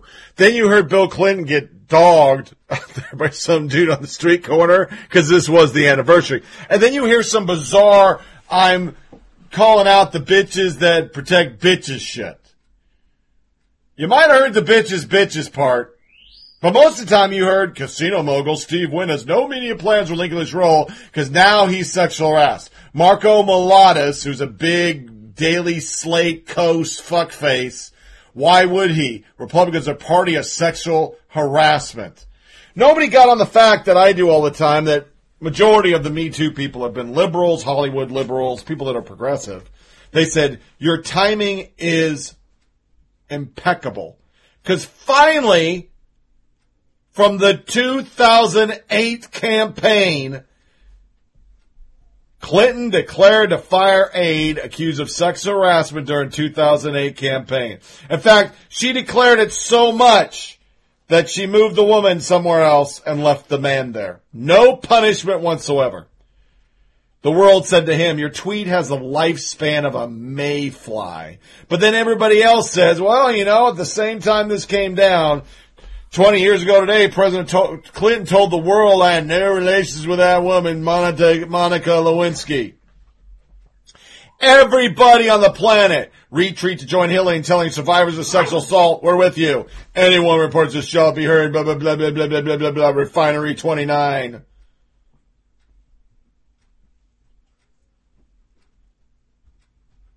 The entire world did what I just did. What the fuck? I'm not going to go into all of it, because everybody, Kyle Griffin, a liberal, Peter Baker, a liberal, Jim Garrity, come on. We all know Hillary Clinton would never help protect a powerful man or a political ally accused of sexual harassment from the consequences of his actions. New York Times broke the story 10 years later. 10. So what does Hillary get held accountable for? Oh, she gets to go on the Grammys and dog Trump. And standing ovation. And then she releases this. A story appeared today about something that happened in 2008. I was dismayed when it occurred, but was heartened the young woman came forward and was heard and had her concerns taken seriously. I called her today to tell her how proud I am of her and to make sure she knows that all women should. We deserve to be heard. Amber Athey. I don't think it's acceptable any longer to say a woman concerns were taken seriously and addressed if you kept the harasser on the staff and reassigned the woman. I'm not going into the rest of this, okay? It just goes on for days. I have so much stuff. I'm going to read S.E. Cupp, but I'm going to ignore all this and just say, if I, a business person, if I, Sergeant First Class Reed, did this, not that I ever served with women, fired. Fucking fired. Fucking fired. It just goes back to the shithouse server. Fired. Reassigning women, not the man. Fired. But S.E. Cupp, who, once again, sorry about the puppy, he sums it up. He's got a good bark, though, doesn't he? He just has a good bark. That dude is 2.5 months old. He's taking on a tomcat that's about to stomp his ass during the podcast. There will be an ass stomping when this cat just tears him up, and you'll hear yiping and screaming as he runs away. But he's a 20-pound puppy. He's going to be a really big husky. Anyway. Hey, we're live here, pal. Stop it. Oh, I got the cat out. Sorry. Not going to edit it out. Hopefully people in Japan got a laugh. What the hell? They're so quiet, I turned record on, and this is what we get. But S.E. Cupp, she, not he, because I got cross-referenced on a dog. For many of my generation, Hillary Clinton, the start of Me Too, watching her stand by a man who abuses power and sexually harass women opened many of our eyes. Time's up to woman up and say time's up now. When you and Gloria Steinem were slut-shaming and smearing Bill's accuser, was this the service of making sure women deserve to be heard? Come clean. You rotten bitch, S.E. Cupp, and wannabe, an attention whore looking for greatness, a height you'll never reach. You think trying to take down truly great women will make you rise? It won't. Imagine if you point the laser focus insight on someone rather than the wife of a cheater. Embarrassing, especially since it's mulligan season these days. Somebody sends back. S.E. Cupp, fun! No one care about the wife of a cheater. She then said, did you call Monica and Juanita? Until you do, you'll forever be part of the problem, not the solution. SML got the Women's March as her avatar. S.E. Cupp, mind your own damn business. Next one. S.E., just curious. Why is it every conservative has for the last 25 years been obsessed with Hillary Clinton? It's been getting super weird for the last 8. You fart, it's Hillary's fault. You're fat, Hillary did it. This is the longest stalking case in history.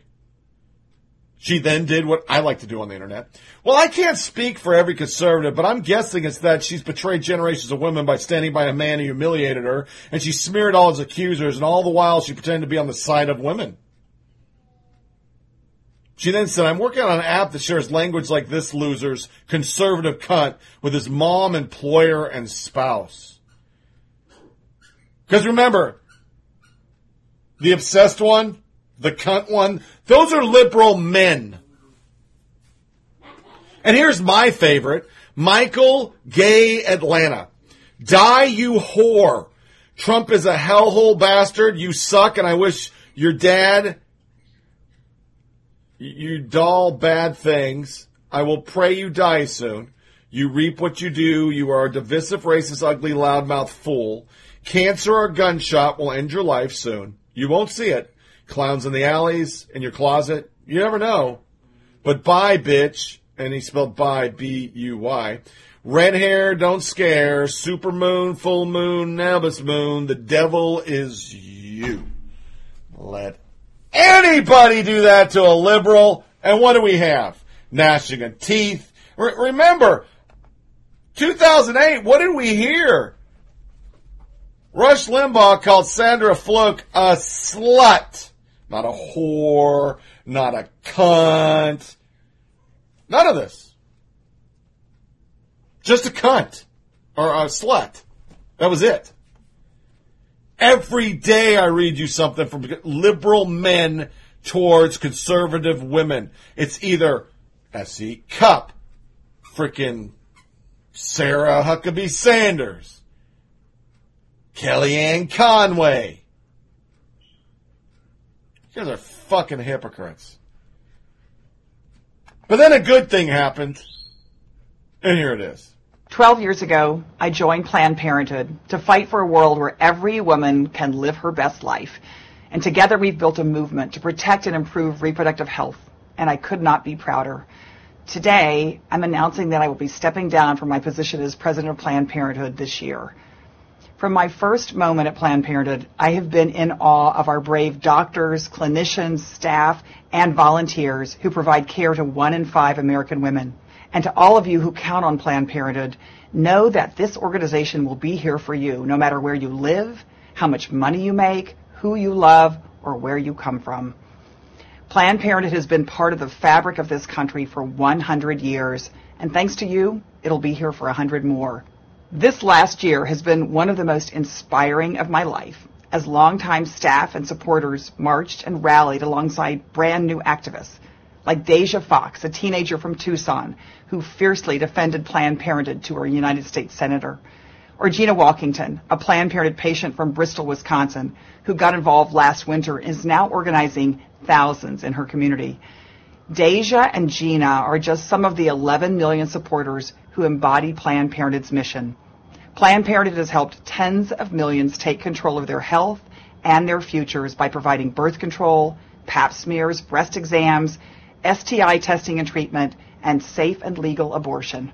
Today, America is at a 30-year low for unintended pregnancies and historic lows for abortion and teen pregnancy. This is one of the most important public health success stories in history, and it would not have been possible without the life-changing and life-saving work of Planned Parenthood. It has been an incredible honor to be part of this organization. As a patient, as president, and now as a lifelong supporter and champion. I will always be committed to the goals we share. Thank you for supporting me through the years and for carrying on this important work. Yes, the Sickabus hellhole is leaving Planned Parenthood. Jenna Jameis, adios, demon. Katie Pavlich, goodbye, monster. Gene Sheehan, you're the greatest thing ever. Jessica Valentine, oh, I'm going to lose my life without you. Camellia Harris, oh, you're so good. Laura Duke, I'm starting a rumor in 2020. Brian Fallon, kissed her ass. Eric Schneiderman kissed her ass. Cory Booker, Senate Democrats, just the whole Senate Democrats. Patty Murray kissed her ass. Then the New York Times, surprisingly, for a very rare 2.3 seconds, depending on whom you ask, Cecil Richards is a national hero or deeply evil woman. From the article, Miss Richards does see progress in the way abortion is depicted in popular culture, with Kerry Washington, sexy Washington fixer Olivia Pope on the hit drama Scandal, undergoing the procedure in articles in Cosmopolitan, Glamour, and Essence discussing the issue. It's about changing our culture and talking about topics that I thought had been shoved to the side and taboo, she said. Before I get to the gist of that, Peter Dow, it should be removed. You're a loser.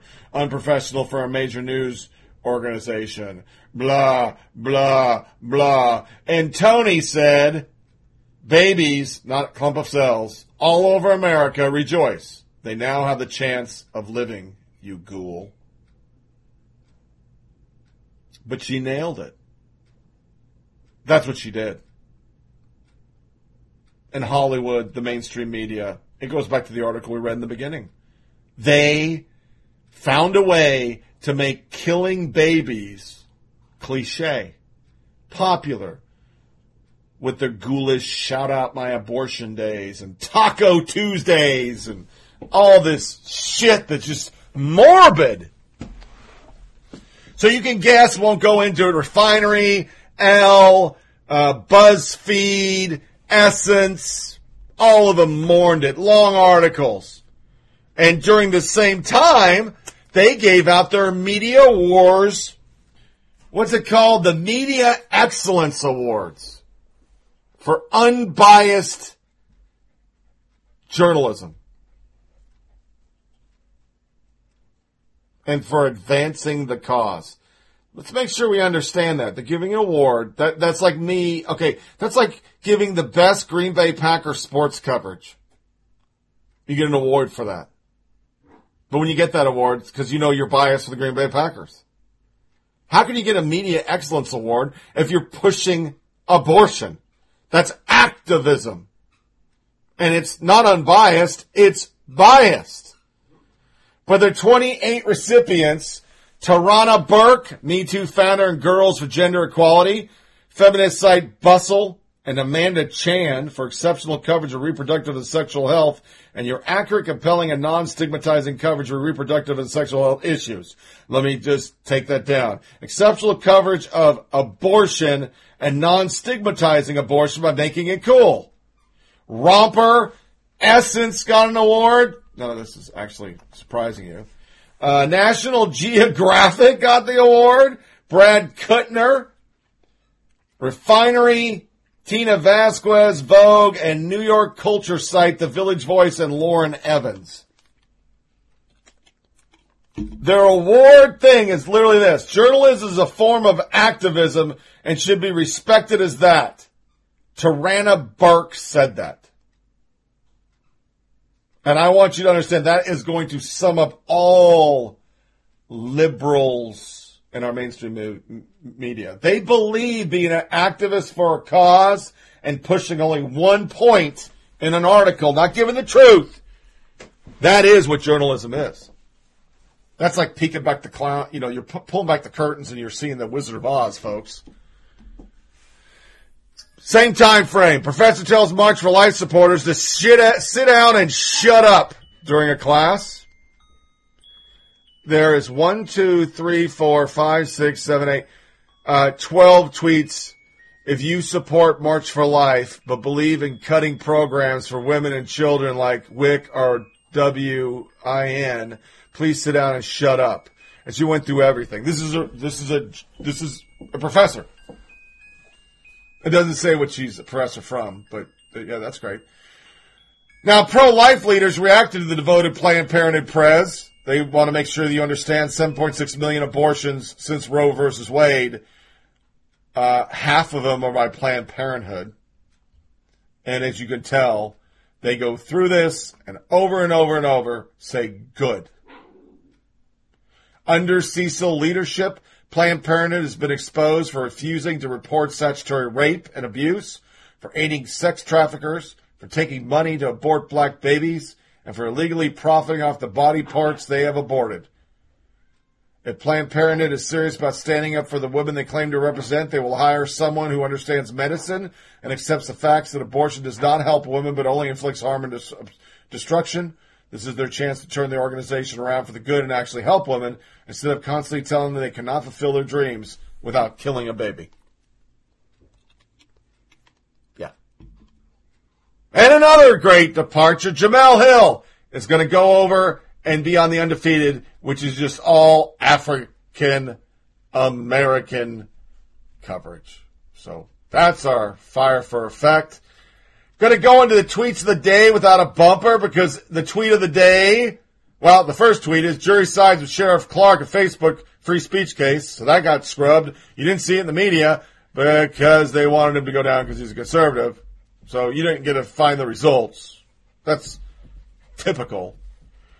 But our tweet of the day I found on Twitter, and it was a conservative site that went out and just asked people, why are you doing the Women's March? This pretty much fucking sums it up in a nutshell.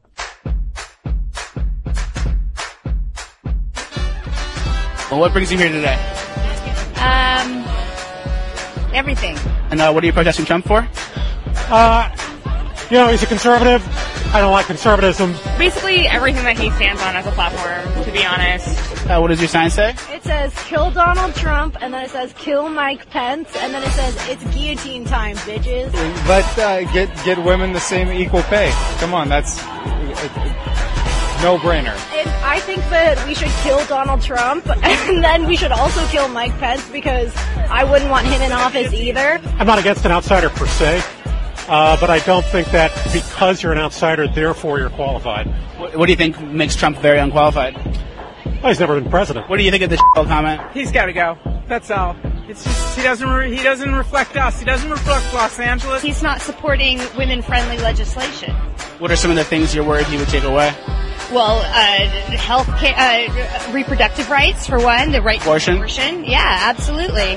I think the biggest thing that rings to me and a lot of these women out here, especially the ones that are interested in the economy, is the fact that women are paid drastically less by the dollar than men are. And I mean, that's basically out there by statistics. What's your ideal political or social structure?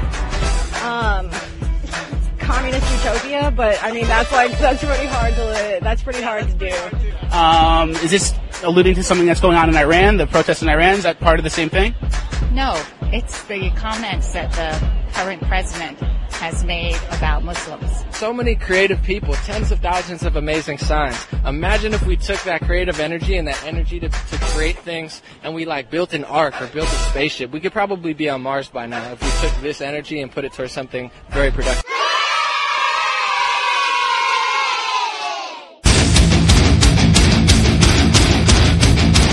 Hate tweet of the day!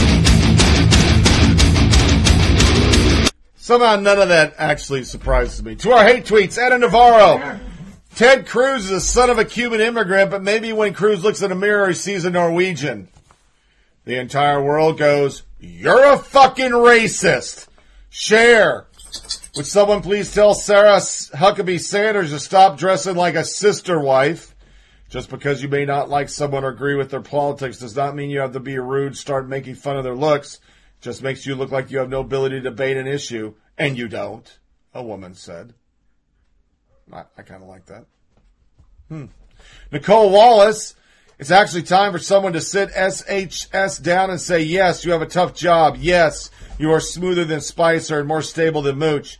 But if you ever use your taxpayer-funded job again to denigrate the intelligence of a reporter or the sitting U.S. Senator, you're fired. Rosie. And who on Trump's team would ever consider doing that? She's doing exactly what he wants, and she will sit in hell. Yeah, I just got to cover it. Because once again, we just talked about 2 seconds ago. Those may be women. There's a bunch of male ones on there saying, she's a whore. Christopher Cuomo, the truth. Guests should talk more, of course, but I can't let non-facts just fly, and if the tactic is to overtalk, then I interrupt. It is not out of disrespect. It is known we are friends. I just have to do my job, and yes, I enjoy doing it. Rosie, Chris, spare us your journalistic heroics. She lies, Chris. You put her on, and you act stunned, indignant. You know she lies. You know she lies. Stop talking to her, Chris. You're no one hero, Captain Obvious. You are the gatekeeper, Cuomo. Do your goddamn job. I'm unstable. And she truly is. Just totally fucking unfucking stable. Then there was Louis Mensch, who we covered a year ago. She was found to be a liar, just a liar, and we already know she's a liar. I'm so sorry about the dogs, guys. There's nothing I can do. My wife ain't gonna be home for another hour, and I'm stuck with them for an hour, and I gotta get this podcast done. So just think of, and this kind of goes well, dogs fighting in the background while I'm talking about hate tweets. Somehow it makes sense. Dinesh, you're gay and had a one-night stand with a man on a Navy ship, my sources said, and that was how Russia compromised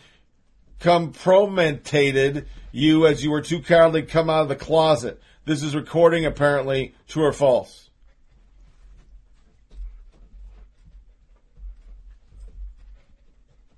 Isn't that gay bashing?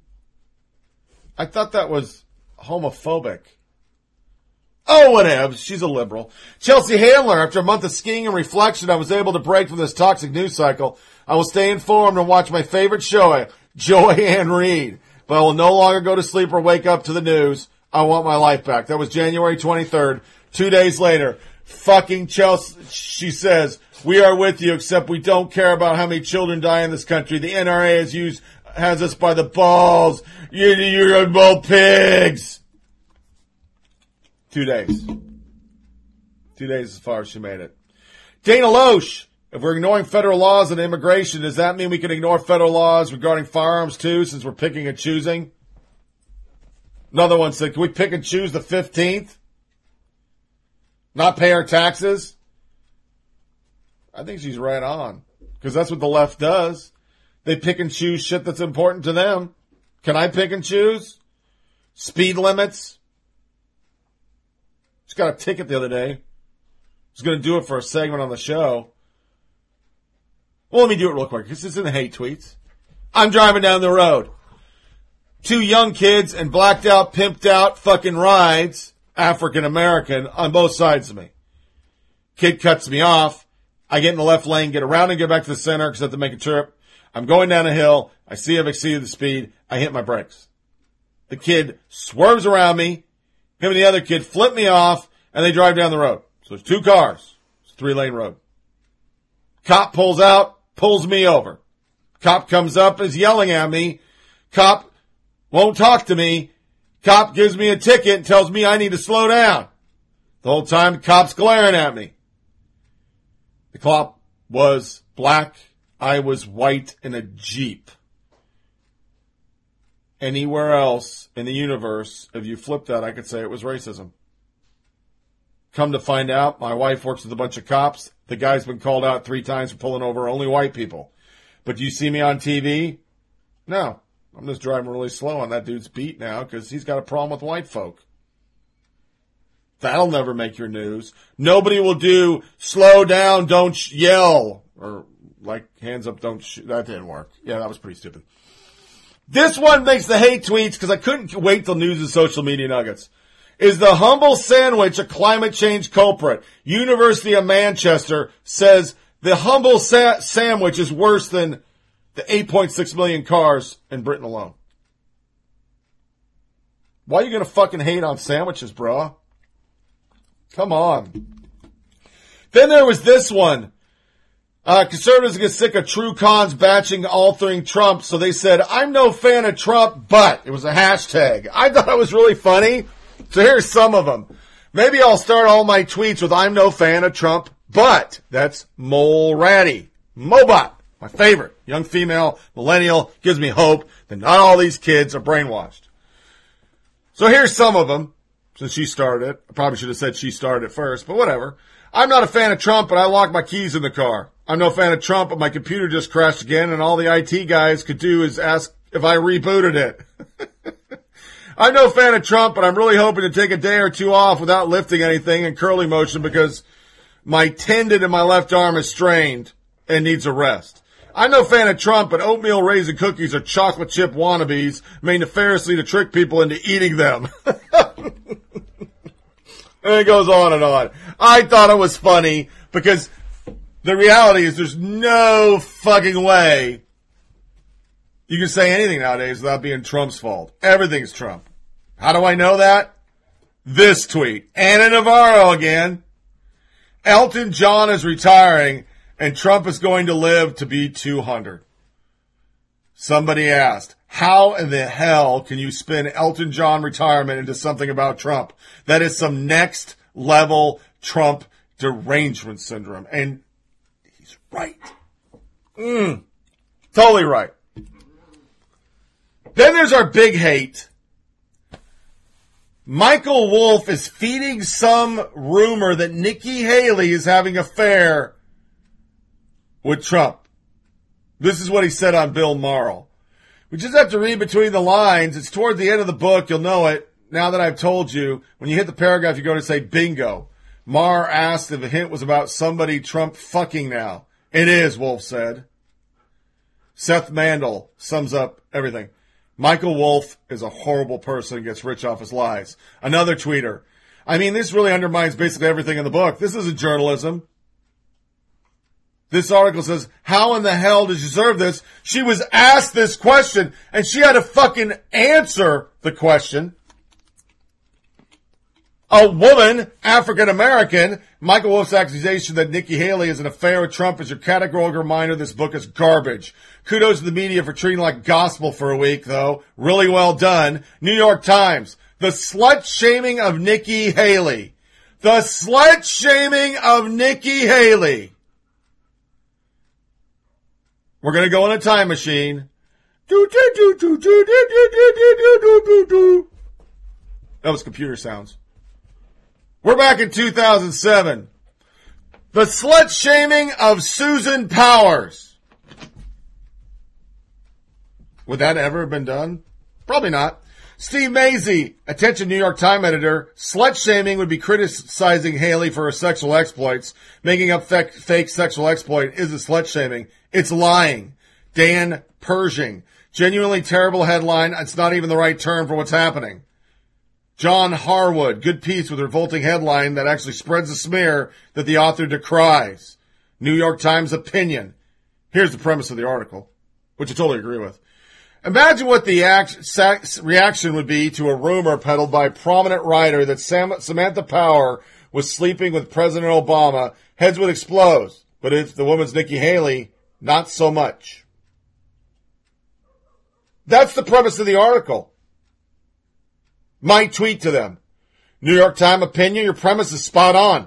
In fact, your premise goes for the entire Trump administration. As a non-Trumper independent, I said over and over, none of this would happen under Obama-Co. You wouldn't let it happen. Yet your headline in itself shows you know it, but don't care. They don't care. I love the article. But you could never get away with that if it was Obama. So, since this is a long, long podcast today in the front end, we're going to go to a music break, and then we're going to come back into our hypocrisy of the day. It'll be without a bumper, but you'll hear some sound bites to go. We're going to start our music today with Chris Stapleton. Watched on Saturday Night Live. Total depressing episode with Will Ferrell. I was crushed. I thought it'd be funny, but it was more hurtful, hateful, petulant left stuff, so it wasn't that good of a show. So, enjoy the tunes on the other side of hypocrisy.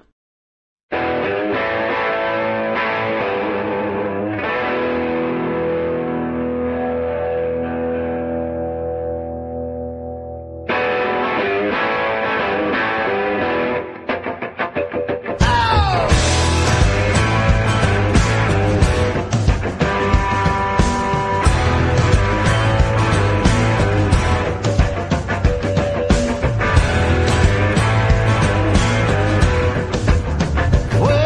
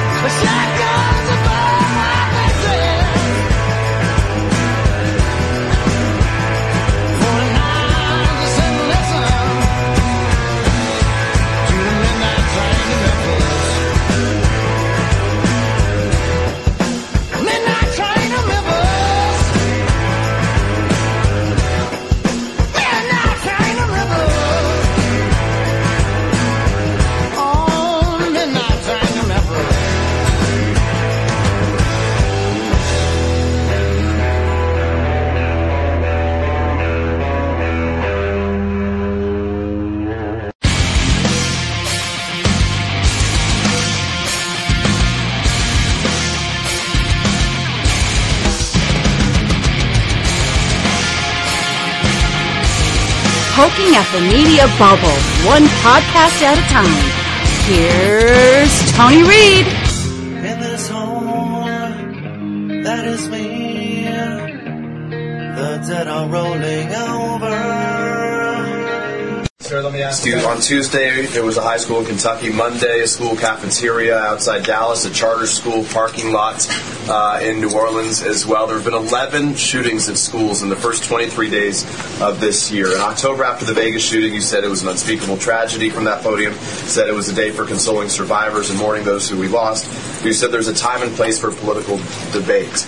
What has the president done in the time since October to try to prevent any of these shootings from taking place? Thanks so much. Wait, Sarah, to be clear, you said we all agree that we want students to be safe at schools. That's not in dispute. And we all agree we don't want there to be crime. But what is the president specifically doing?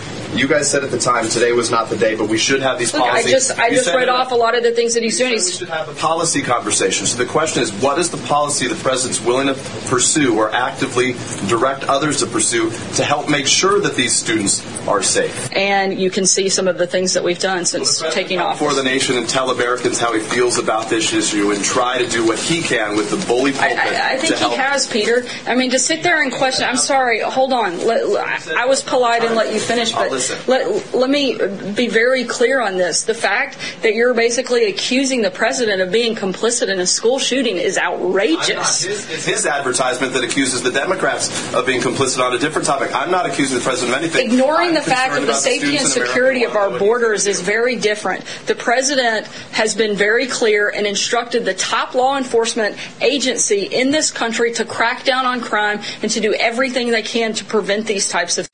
But also today, just a few miles from the shooting that forced Calzadillas to relearn how to walk, talk, and eat on her own again, the NRA is holding day 3 of the world's largest firearms industry expo. There has been virtually no action on Capitol Hill regarding gun control, despite the 1,500 mass shootings we've seen since the Sandy Hook massacre in 2012. And this week, we saw the nation's 11th high school shooting this year, the second just this week. Remember, it's only January. Monday, a 15-year-old girl was shot and killed in Texas. Her teenage classmate is accused of the crime. Tuesday, it happened again at a high school in Kentucky. 2 15-year-olds murdered, 18 others hurt. This LA Times headline sums it up. Another school shooting, ho-hum, says America. What is going on here? Is this okay now? Are we as Americans now okay with kids killing kids? Is it even a question that's worth asking anymore?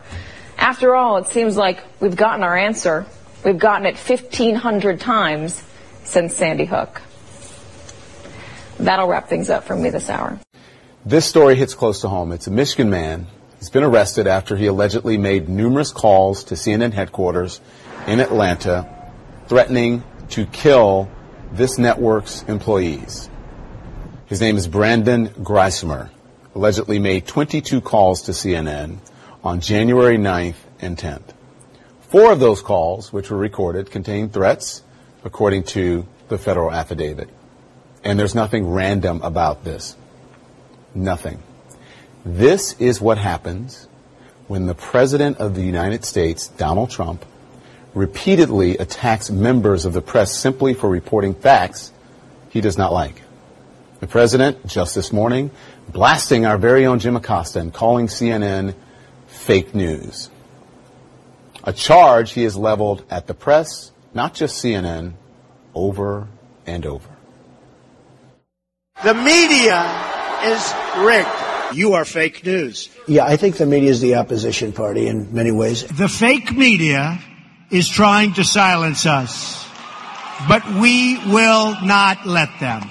A few days ago, I called the fake news the enemy of the people, and they are. They are the enemy of the people. Sir, do you want people to come in from other parts of the world where there are people of color? I've heard from a number of very credible sources from within the White House that you watch this show. You deny it all the time, but then you say something disparaging about me, and the only way you would know that is if you saw the show. So, Mr. President, I'm going to speak directly to you.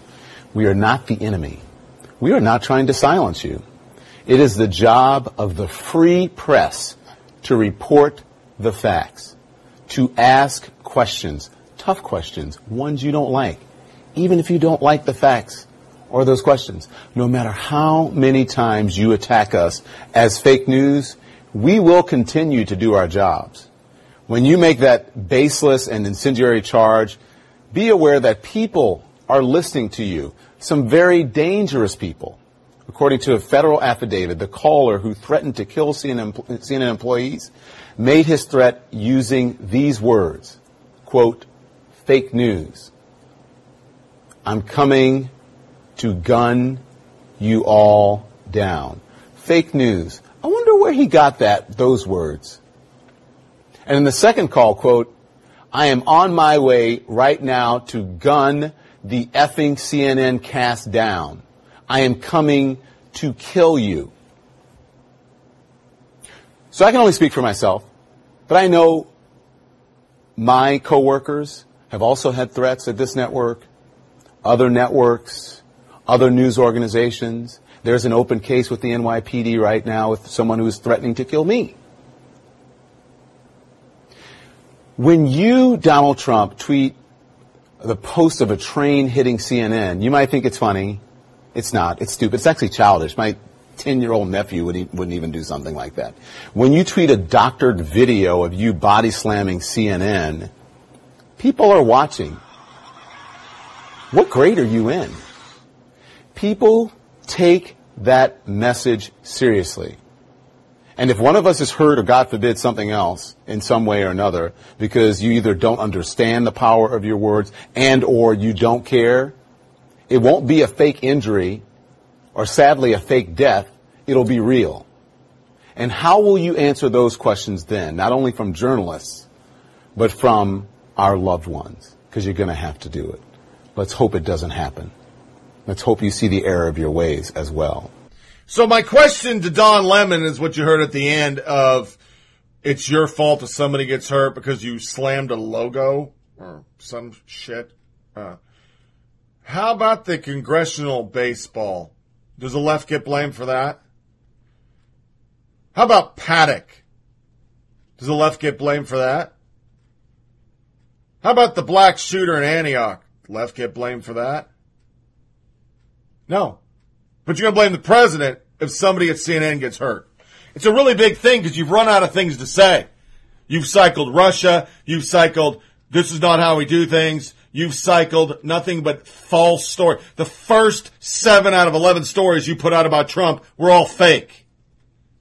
Within this hypocrisy segment, you have another fucking ad with bananas, apples, grapefruits, and zucchinis again. I don't understand what you're trying to say because everybody knows you're fucking biased as shit and you hate Trump. Even your own network asked people that we will hear, do you think Trump is getting a fair shake to the media? Black, striped, didn't matter who they were. No! No sane American other than the resistance who believe the media's right-leaning because they're Clintonites, that's why we have Media Matters, would think for a second that the media is actually giving Trump a break. Nobody would believe that. Nobody. So shut up. See, here's my theory. I think Don Lemon does this shit because his ratings suck because he's a boring show. He's just a boring show. The only people watch that are saying people watch Joy Reid. Clickbait and race baiting. That's the only reason why you tune in. They tune in to watch Anderson Cooper. Well, really, they tune in for Jake Tapper because he's unbiased sometimes. Then you go to the gay Anderson Cooper, who is going to bash him, but he's not going to totally get involved like you are. And then they go to you, and you're just so into it. I mean, you're full-fledged 100%. Trump's the devil because I'm a gay guy, and he's homophobic, but I can't prove it. I'm black, he's a racist, but nobody can prove it. I can't wait to play the soundbite because the black lady says that. The guy talked to me. He's not a racist. I don't know where people are saying he's a racist. She's black! Of course, to you, Don Lemon, she's Uncle Tom. I got it. So we start into our other stuff. I guess I just did start hypocrisy. Jeffrey Tubin says, I regret my role in the false equivalence coverage at HRC during the campaign. He did a full mea culpa saying, I am so sorry that I did any reporting on her because she is beyond reproach. Beyond reproach. Then there's the New York Times. Greg Katowski. The New York Times profile of Dana Loesch is better than I expected, but definitely paints her as somebody who's afraid all the time. It's not accurate. I doubt they come to the same conclusion if they knew her better, if they read my recent piece on her.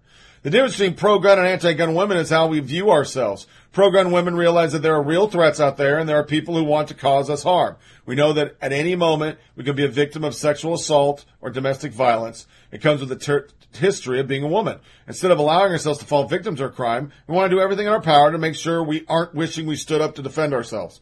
Anti-gun women, on their hand, are in denial about the world we live in. They live in a fairy tale world where nothing goes wrong, and it does. It can be solved by sitting down and talking things out.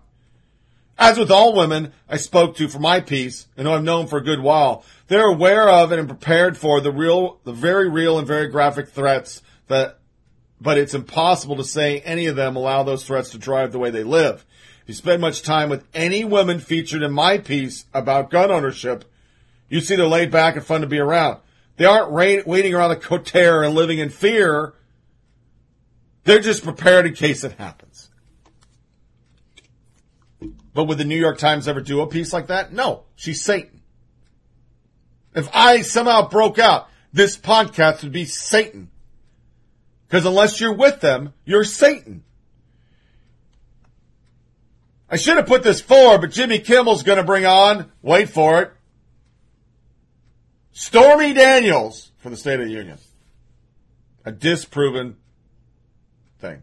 Okay. Then we have CNN headlines, just because I love doing this. Cuckolding can be positive for some couples, study says. Somebody tweeted that with, we are real news, Mr. President. Okay. Cuckolding. And if people don't know what that is, it's your spouse watching the male watching his wife have sex with another man. That's cuckolding. I had to look it up, to be quite honest, because I didn't know what that was. I've seen it a lot, but I don't really go on the dark side of the web. The other one, when Trump says thank you to the media, it really means get out. That's Scroller on CNN. So then we have our Jim Acosta segment. I'm not going to play it. I'm so sick of Jim Acosta. Fuck it. Here's some of his tweets. After Trump says of Davos has been really successful, I ask him how he can be America first if he's rubbing elbow bigwigs. He did not respond. That's because it was an asinine question. You're such a hack journalist. You can't even ask a serious question. You just want your own soundbite played back so you can be on CNN with a crappy news show. Then he said, Trump says he benefited from friendly media as a businessman, but when he became president, he realized how fake a press can be. Boos and hisses. It's too bad the founder and exec chairman of WEF-18 didn't take exception to Trump's remark on the press. Disappointing. So when you break it down, people were there, and what do they say? The boos and hisses came from the fucking media, and then the media were booed and hissed all over the place there. Our media, not anybody else's, our media was booed and hissed. Because they're fucking atrocious. Just atrocious. Then there was this bomb. I'm going to read the article. For 2 years, I have talked about media bias. And people think I'm sitting here with a bag of Cheetos and a tinfoil hat on. But there are those moments in time when things come out and you go, man, if this was a Republican, could this have ever happened? This is one of those moments. A journalist announced last week that he will publish a photo of then Illinois Senator Barack Obama and the Nation of Islam leader Louis Farrakhan that he took in 2005 at a Congressional Black Caucus meeting, but did not make public because he believed would make a difference to Obama's political future. Askaya Muhammad, let that just sit for a second, told the Trice Edney Newswire that he gave the picture up at a time and basically swore secrecy. But after the nomination was secured all the way up to until the inauguration, then for 8 years after he was president, it was kept under cover, Muhammad said. Asked whether he thought the photos released would have affected Obama's presidential campaign, Muhammad said, I insist it absolutely would have made a difference.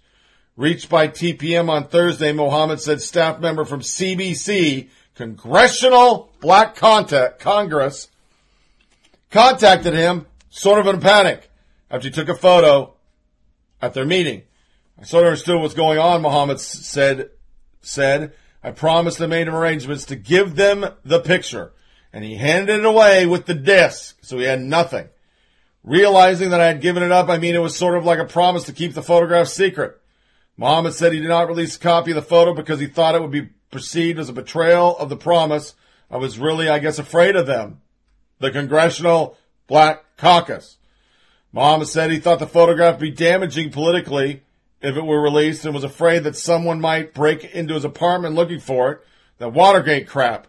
Felt a little bit more at ease after Farrakhan in 2016 claimed that Obama visited him at his home and said, I don't want anything to do with you. A spokesman for Obama referred TPM to remarks he made in 1995 about I don't want nothing to do with them. Muhammad is the news director at a Washington, D.C. radio station, WPFW, and served with the Nation of Islam official newspaper, The Final Call. So the Congressional Black Caucus and news media knew this photo existed of Barack Obama with a man that hates white people. The Congressional Black Caucus is with a person that hates white people, and they never released that. Yet we found out Mitt Romney cut some dude's head that could have been gay back in 1960-something. During the same time. I guess that was 2012. It just goes to show they report everything on conservatives. They do investigative reporting. They're doing their job. But when it's a Democrat, they don't do shit. Next bias or hypocrisy. Trump's going to cut aid to Palestinians because of the bullshit they're doing to Israelis. Joy Reid flips the fuck out. Trump tells Netanyahu, you won on Jerusalem, so you'll just give up another point, apparently after Trump breaks the Palestinian by starving them, and there will be broken Palestinian capital B. Yeah, ace negotiator. The entire world said to her, Abbas just bought a $50 million jet. What are we talking about starving? What is it with you, Joy Reid, that Kim Jong-un's a good guy? Hitler today criticizes Trump. You be saying, look at Hitler said. He's right. Dirty fucking Jews. You're a racist, Joy Reid. But I'll give her this much. She doesn't block people for calling her racist. I've not been blocked by Joy Reid. This other fuck toy, Brian Seltzer, though, gonna play it. Well, I'll just play it. Then I'll read what this idiot said. Here's a new CNN ad. Some people might try to tell you that this is an apple. It might even start as a joke.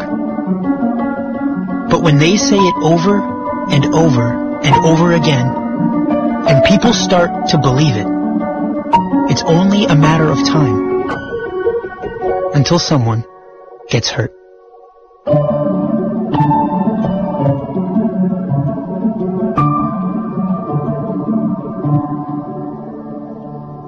Sweet Jesus, these people are embarrassing.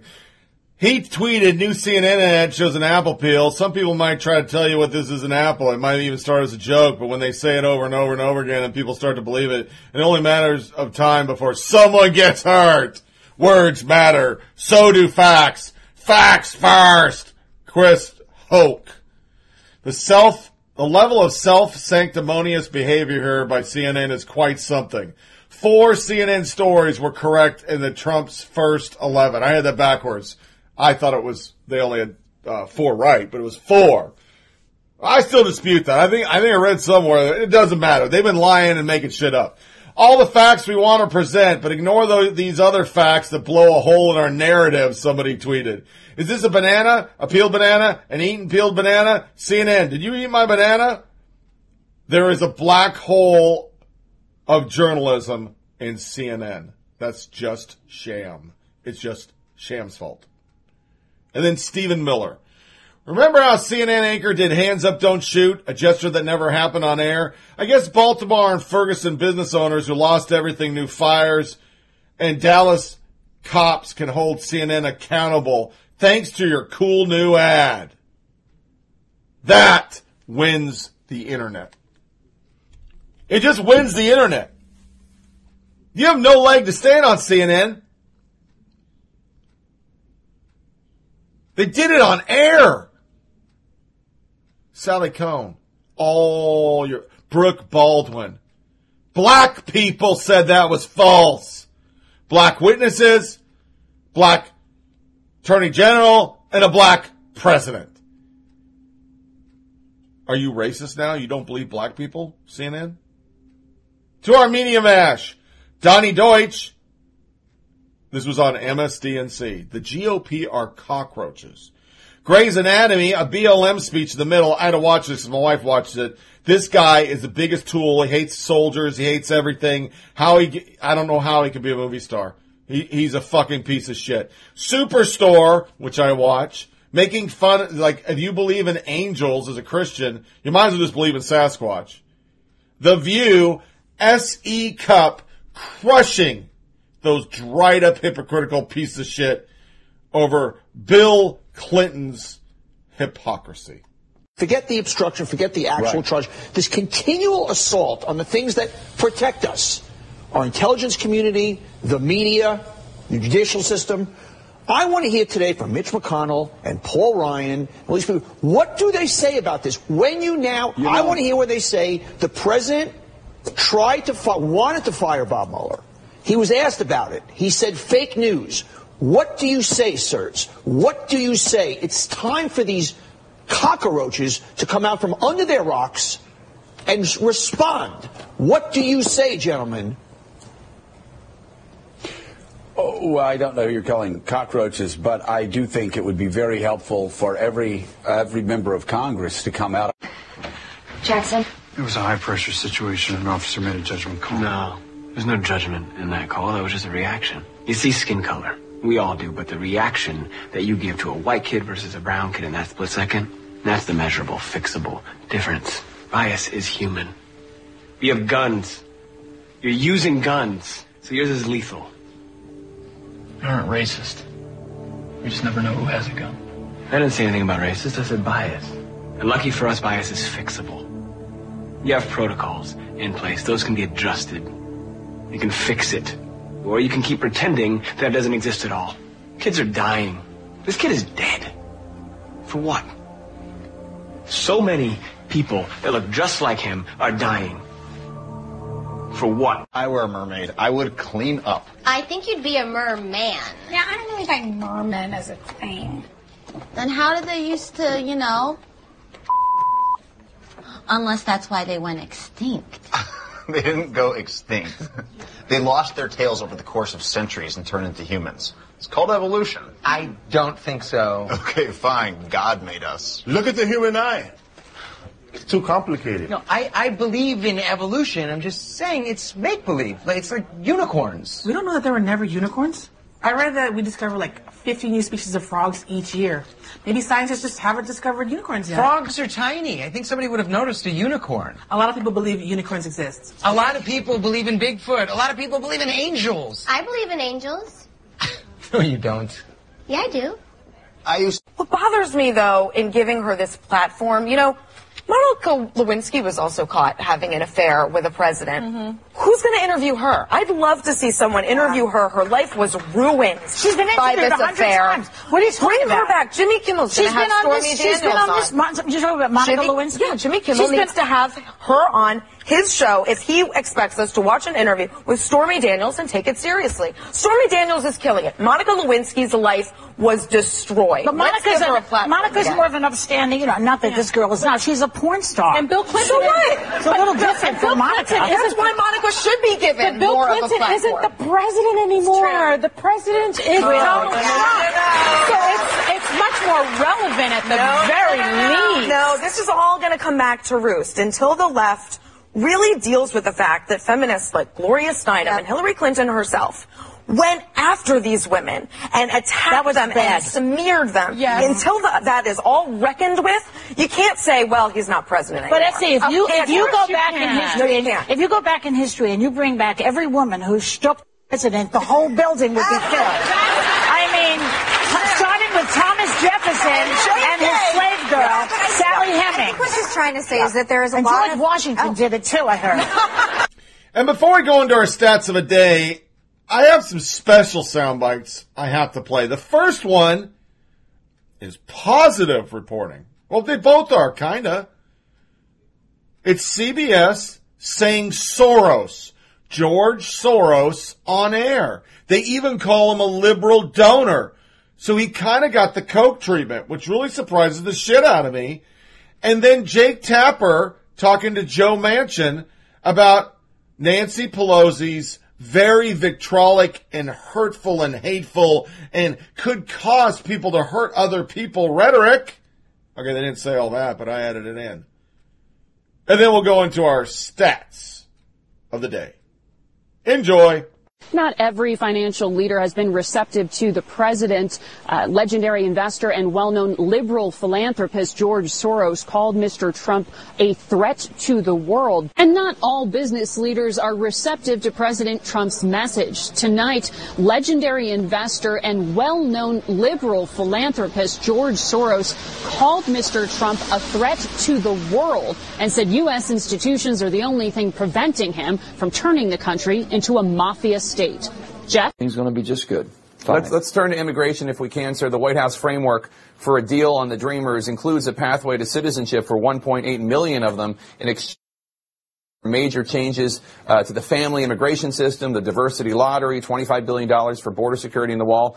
Republican immigration hardliners such as Senators Cotton and Perdue, they support the president's framework. But I want you to take a listen to what Democratic leader Nancy Pelosi had to say about the proposal. While I'm on the subject of Dreamers, since last night the president put forth a plan, let me just say what I said last night. That plan is a campaign to make America white again. Make America white again. Where do you come down, sir? You know what? We don't need that type of rhetoric on either side, from Nancy, Paul Ryan, or anybody else. And I come down this. The president has laid out a template. We're going to look at that template, and we're going to work with it. I think of what it really comes down to, Jake. How big do you want to go?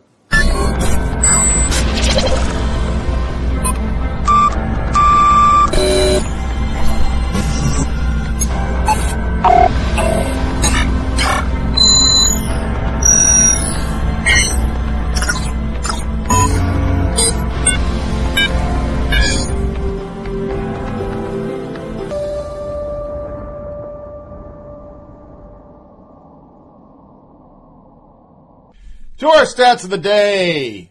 The Cleveland Indians are getting rid of their Indian Wahoo Chief Wahoo logo by 2019 because they buckled this pressure.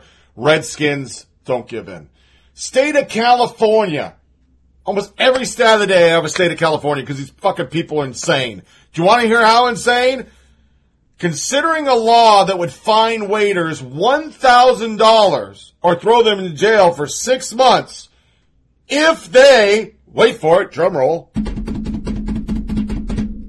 bring you a straw and you didn't ask for it. That's right. They walk up and just hand you a straw. That's a $1,000 fine because of the planet or something. What the fuck is wrong with you? The actual city councilman, Calderon, we're going to have our main subject today, is another city councilman from Pico Rivera. It's a good one, too. We need to create awareness around the issue of one-time use plastic straws and the detrimental effects on our landfills, waterways, and oceans. Yeah, we do. That's so important. A fucking straw. How about diapers, dick? You want to fix landfill, it's fucking diapers. Go after diapers and see how far that goes. Because last time I checked, liberals, Latinas, the whole world uses fucking Huggies. And probably most of our land, I don't know, you know what, I'm going to research that. I bet you 50% of our landfills are fucking Huggies. Full of shit. Not biodegrading anytime soon.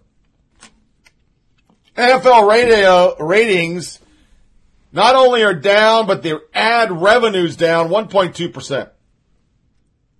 Just want to make sure you understand that. Down 1.2%.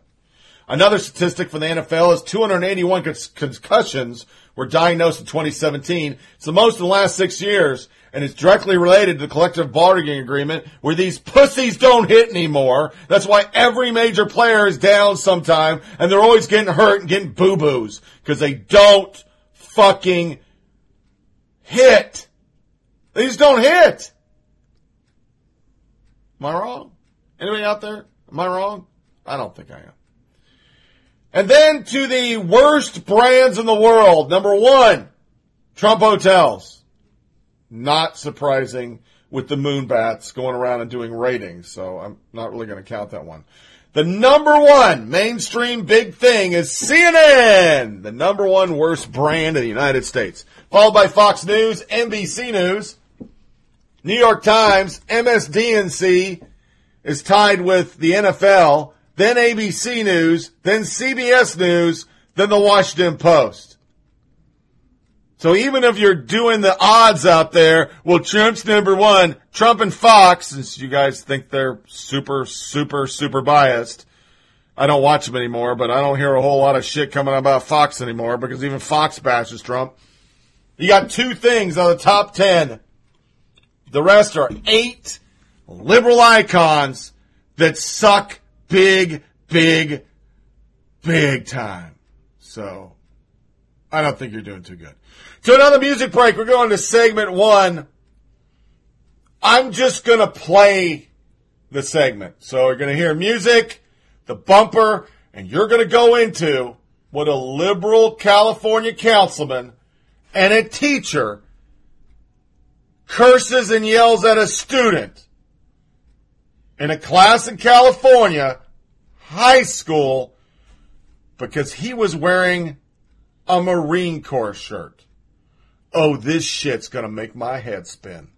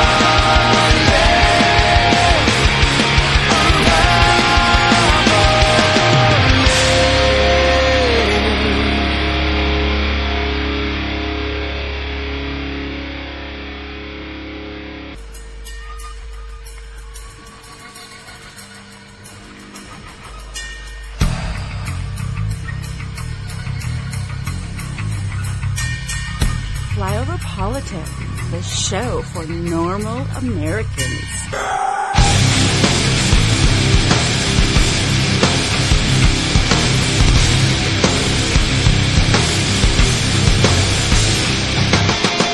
Don't you ever freaking bring the freaking military into this country. I don't understand why we let the freaking military guys come over here and recruit you at school. We don't let pimps come into school.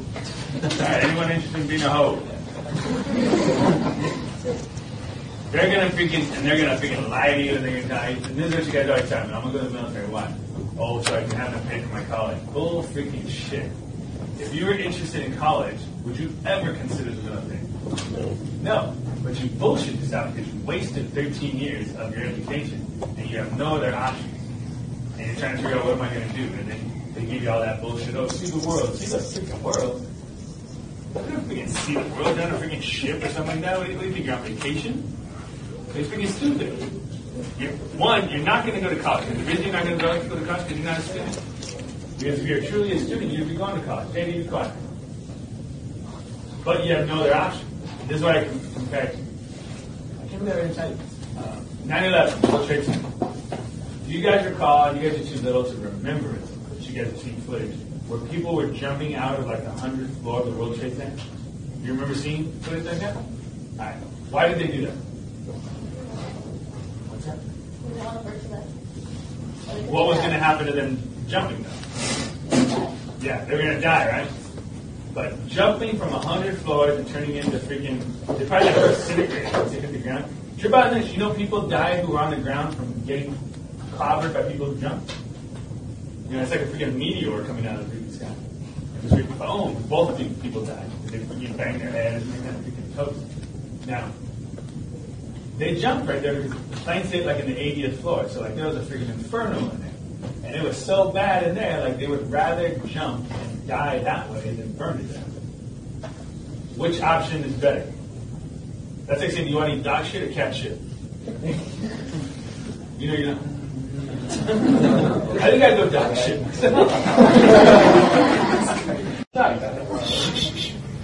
So, if you join the military, it's because you have no other option.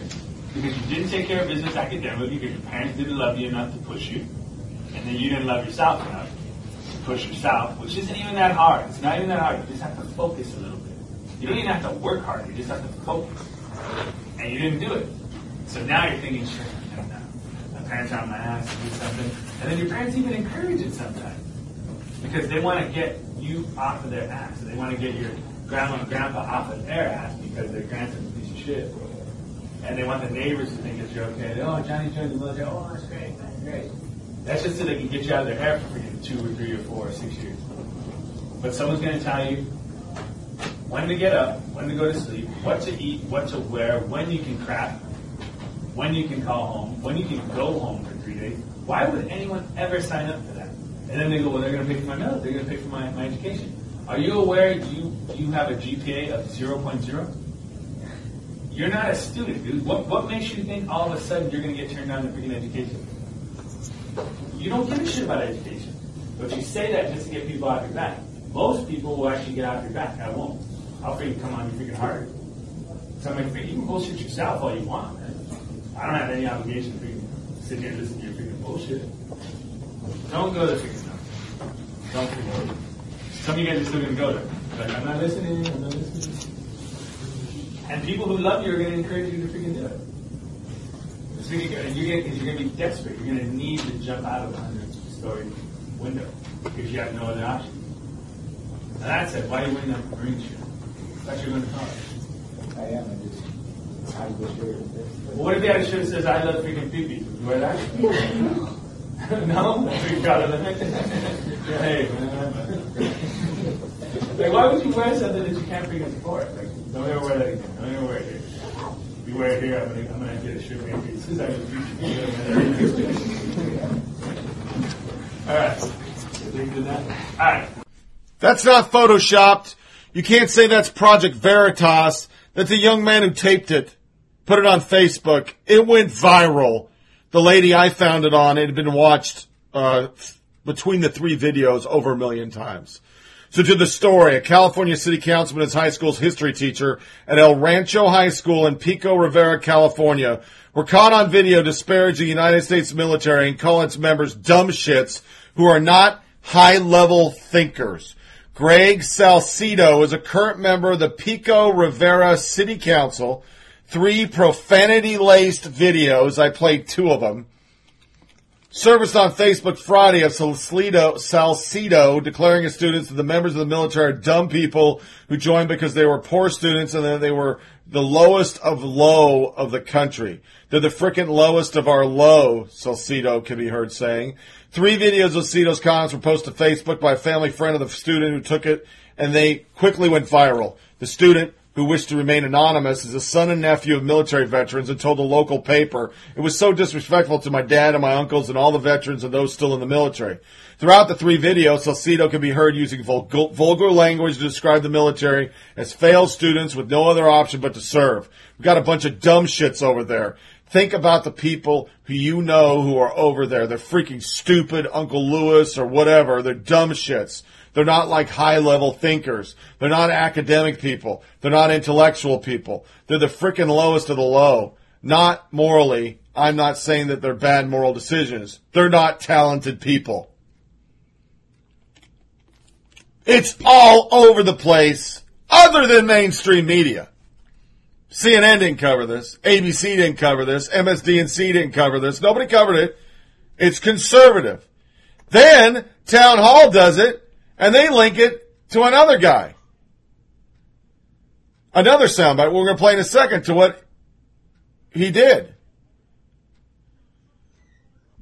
Or said in another class that has nothing to do with the military. This is the type of person this teacher is.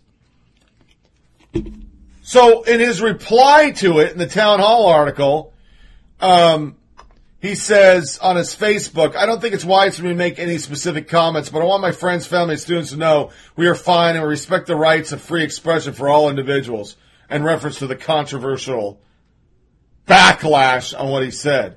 Pico Rivera Mayor Gustavo Camacho sent KCAL 9 and CBS 2 a statement saying the city of Pico Rivera were founded upon the principles, values, and sacrifice of many of our veterans who, when called upon by our nation, served with great pride and honor. But we're doing nothing about this because the majority of the people that live in Pico Rivera are resistance members and part of Antifa. So we're scared to fucking death to burn the place down.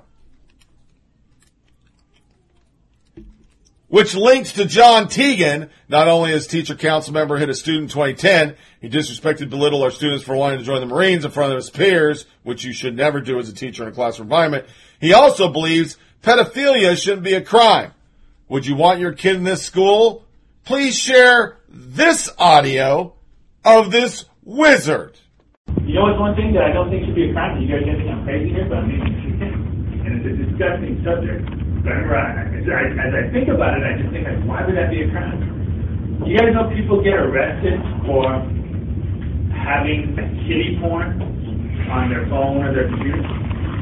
Like downloading pictures and stuff like that. You didn't take them, you're not in them, but you downloaded them, and you get arrested for that? I don't think you should. I think you're a freaking pig, but I don't think you should get arrested, because you have nothing to do with it. Should that be a crime? And if so, why? You know, it should be a crime too. It's not a crime. When you try to kill yourself and you fail, shouldn't you get arrested for murder? Attempted murder? You know they don't. No, they put you in the crazy house. They say you're crazy. People who jumped out of the World Trade Center, the 100th story, crazy. You gotta be a big loser if you try to kill yourself and you fail. Yeah, pedophilia. That's not bad. It's okay. Gary Sinise, such stupidity and ignorance of this so-called teacher in California regarding the intelligence of men and women serving our country overseas, an outrageous insult to all who have served, including former President of the United States. Feel sad for his students. I doubt this ignorant teacher could go through the mathematical training my father went through to fly jets for the Marine Corps, much less have the balls to learn how to land one on an aircraft carrier in the middle of the storm in the Pacific. That's somebody replying to the same thread. The El Rancho Unified School District Board, members' emails. Tamiro, ERUSD.org. Garoso, ERUSD.org. Avilion, ERUSD.org. Joe Solara, ERUSD.org. And Ideleo, ERUSD.org. If you want them, email the show at foppodcast@gmail.com. I'll send it to you. Somebody said, I got the headline, didn't read the story, didn't have to. The irony the freedom provides for the teacher to express that opinion came out the price provided by those the teacher chastises. A large one from a female Marine. Another one. I went to medical school after serving as an infantryman. Many of the physician and nurse colleagues were former military. Many of my military friends were successful attorneys and businessmen. I realize we are beating a dead horse, but what is wrong with this guy? Then during the same time period, Kendrick Lamar comes out with his shit on America with lyrics that are fucking horrible. Britt McHenry, who used to be on Fox, got destroyed for saying it by everybody. Rolling Stones see Kendrick Lamar, U2, and David Chappelle unite to perform a visceral, politically charged opening at the Grammys that would never be played if Obama was office. Kendrick Lamar earns a standing ovation for his powerful political opening performance at CNN, and then a review on it. I'm not going to play a soundbite because we have a very long podcast and you can't hear it anyway. The dark heart of Kendrick Lamar's Damn comes midway through XXX when Lamar is given a chance to offer a message of peace and declines. He raps about a friend of his whose only son was murdered and who then came to Lamar asking for Christian solace. He was looking for some closure, hoping I could bring him closer to the spiritual. Lamar replies, squarely Old Testament, preaching not for forgiveness, but an eye for an eye. I can't sugarcoat the answer for you. This is how I feel. If somebody killed my son, that means somebody getting killed. A vision of graphic revenge that unspools as he imagined himself facing the same horror that's befallen so many black parents in American history. It's with this uncompromising verse Lamar chose to open the 60th Grammy, backed by an image of American flag and surrounded by marchers in ski masks and fatigues. He fixed his face to look of sadness and rapped, ain't no black power when your baby killed by a coward. It's not remarked if it was killed by a cop, but that's how they portrayed it. And it wasn't fatigues. It was military issue multicam with vests and everything. It was a political statement. The confrontation only escalates from there through text behind him at one point offers a disclaimer. This is a satire by Kendrick Lamar. U2 Bono and Edge walk out. And mournful chorus shared by XXX and by American Soul, a song off U2's latest. Lamar then erupted a portion of his single DNA when self-analysis turns to fury as critics both in the rap world and the political media. The closing line, sex, money, murder, our DNA. Then came another disclaimer from another superstar, the comedian Dave Chappelle. I just want to remind the audience the only thing more frightening than watching a black man be honest is Americans being honest and black men in America.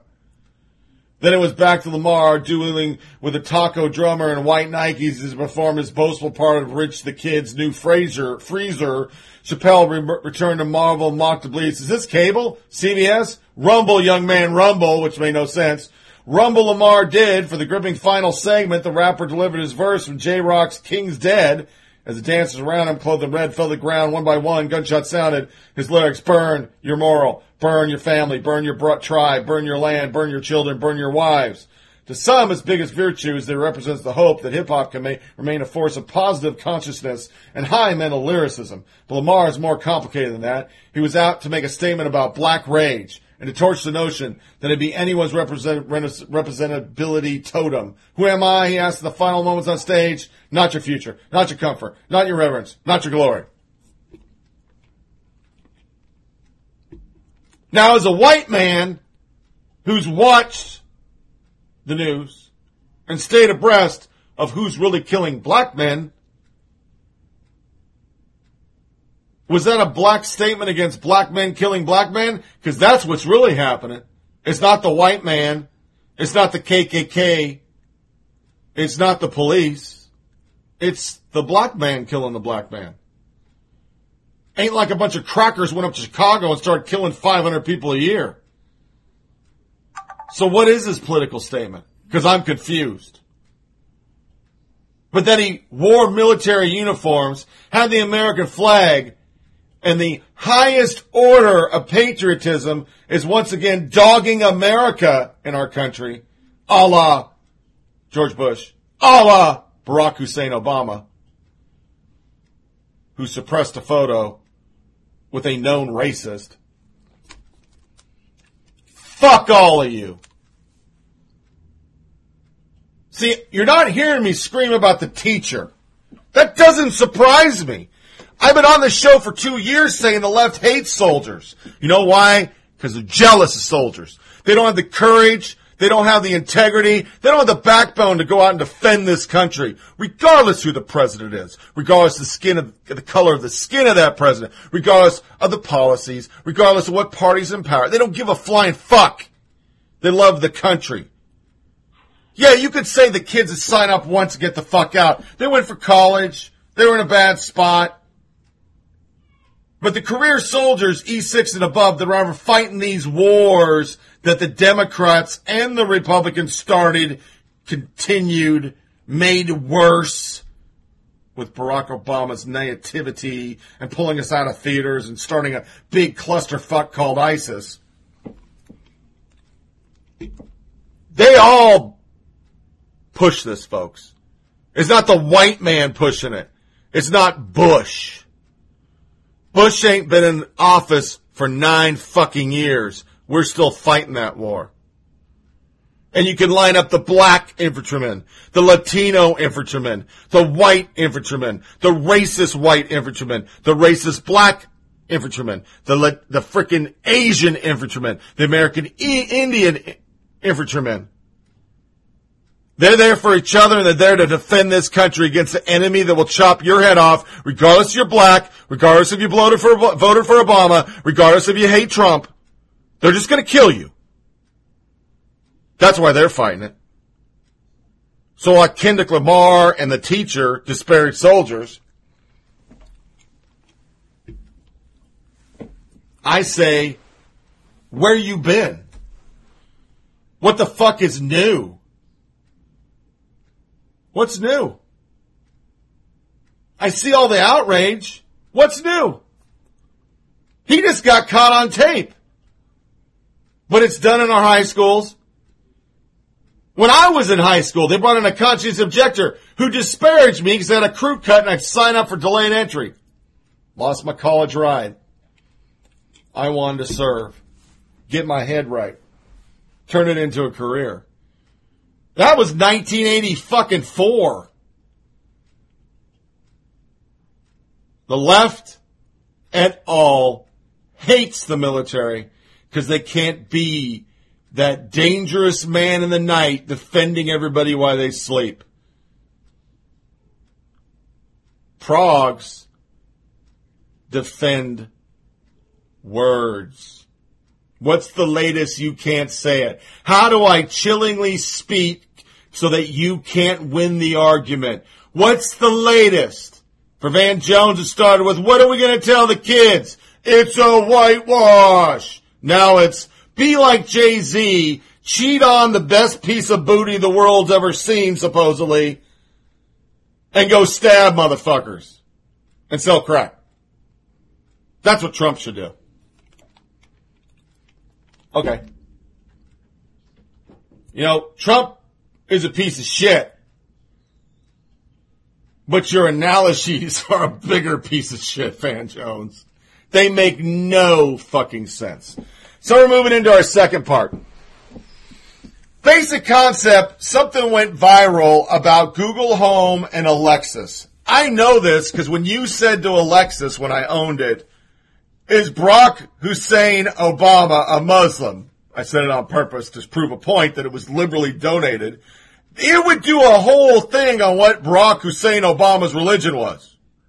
If you said is Barack Obama an American or was he born overseas? It would break that shit down. But you could ask anybody else. Unless they're the most on the America's most or the liberal most wanted list as a Republican, it would answer those questions. It didn't have any pre-programmed, defend the dear one. Well, a gentleman from Brentwood right down the road from where I live in Nashville, asked Google Home and Amazon Alexa about Jesus. He said it two different ways, who's Jesus Christ. I even asked Google, who is David Sams? Google knew who I was, but Google did not know who Jesus was. Google did not know who Jesus Christ was. Google did not know who God was. Sam said smart speakers are technology owned by 40 million Americans. It's about 1 in 6 people in the nation, and this religious conversation at home is making waves on social media. Who is Jesus? The general response from Google Home is, I'm not sure how to help you with that. But of course, when you asked him who Buddha was, who Allah was, who Muhammad was, it cranked that shit out like it was programmed by the fucking Nation of Islam. Instantly. And it goes back to what we've been saying on the show a million times. Google, Windows, and Microsoft, Apple, it just pushes the dogma. It's the dogma. I got a response. My phone shut the fuck up. Off. I knew that yesterday the 20-week ban on fucking abortion did not pass. I knew it. They told me. They were happy. That shit shot out like 10 seconds. Had that shit been approved, it would have taken hours. And then I would have got op-eds about how women now, black women from racist white people, can no longer have their 19th abortion. So, because the media won't carry it, and even though we're a long podcast, here's the video to show it's true. This is live. You cannot Photoshop this video. He does it live. It's 8 minutes long. And before we play it, I want you to know what Google replied. I'm going to give you all the information up front, and then we're going to go on news and social media nuggets. But you tell me if Google gives a fuck, because this is their answer. The reason that Google Assistant didn't respond with information about who is Jesus or who is Jesus Christ wasn't out of disrespect, but instead to ensure respect. Some of the Assistant's spoken responses come from the web, and for certain topics, this content can be more vulnerable to vandalism and spam. If our system detects such circumstances, the Assistant might not reply. If similar vulnerabilities were detected for other questions, including those about other religious leaders, the Assistant also wouldn't respond. We're exploring different solutions and temporarily disabling these responses for religious figures on the Assistant. What that means is these religions we like as liberals, so we lock that shit down. You can't vandalize it. But Christians and Jesus, go fuck yourself. That's what they just said. So you make your decision on this audio, but it sounds pretty much like everything else we get from the media, everything else we get from social media, everything else we get from any kind of technology. It is locked in on Prague Dogma. Hey friends, David Sams here live on Facebook with an update on what we've been reporting throughout the day. This is concerning the Alexa and the Google Home.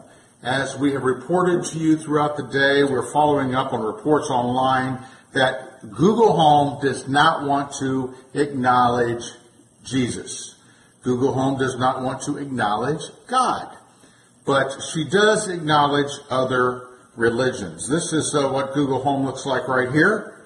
You've probably seen her in stores, very popular right now, along with Alexa. Here is Alexa right here. Now, we're going to do a product comparison for you right here, right now, live on Facebook, so you can see exactly what we are talking about. So this is a live test. Here we go. Okay, Google, who is Jesus? Sorry, I don't know how to help with that yet.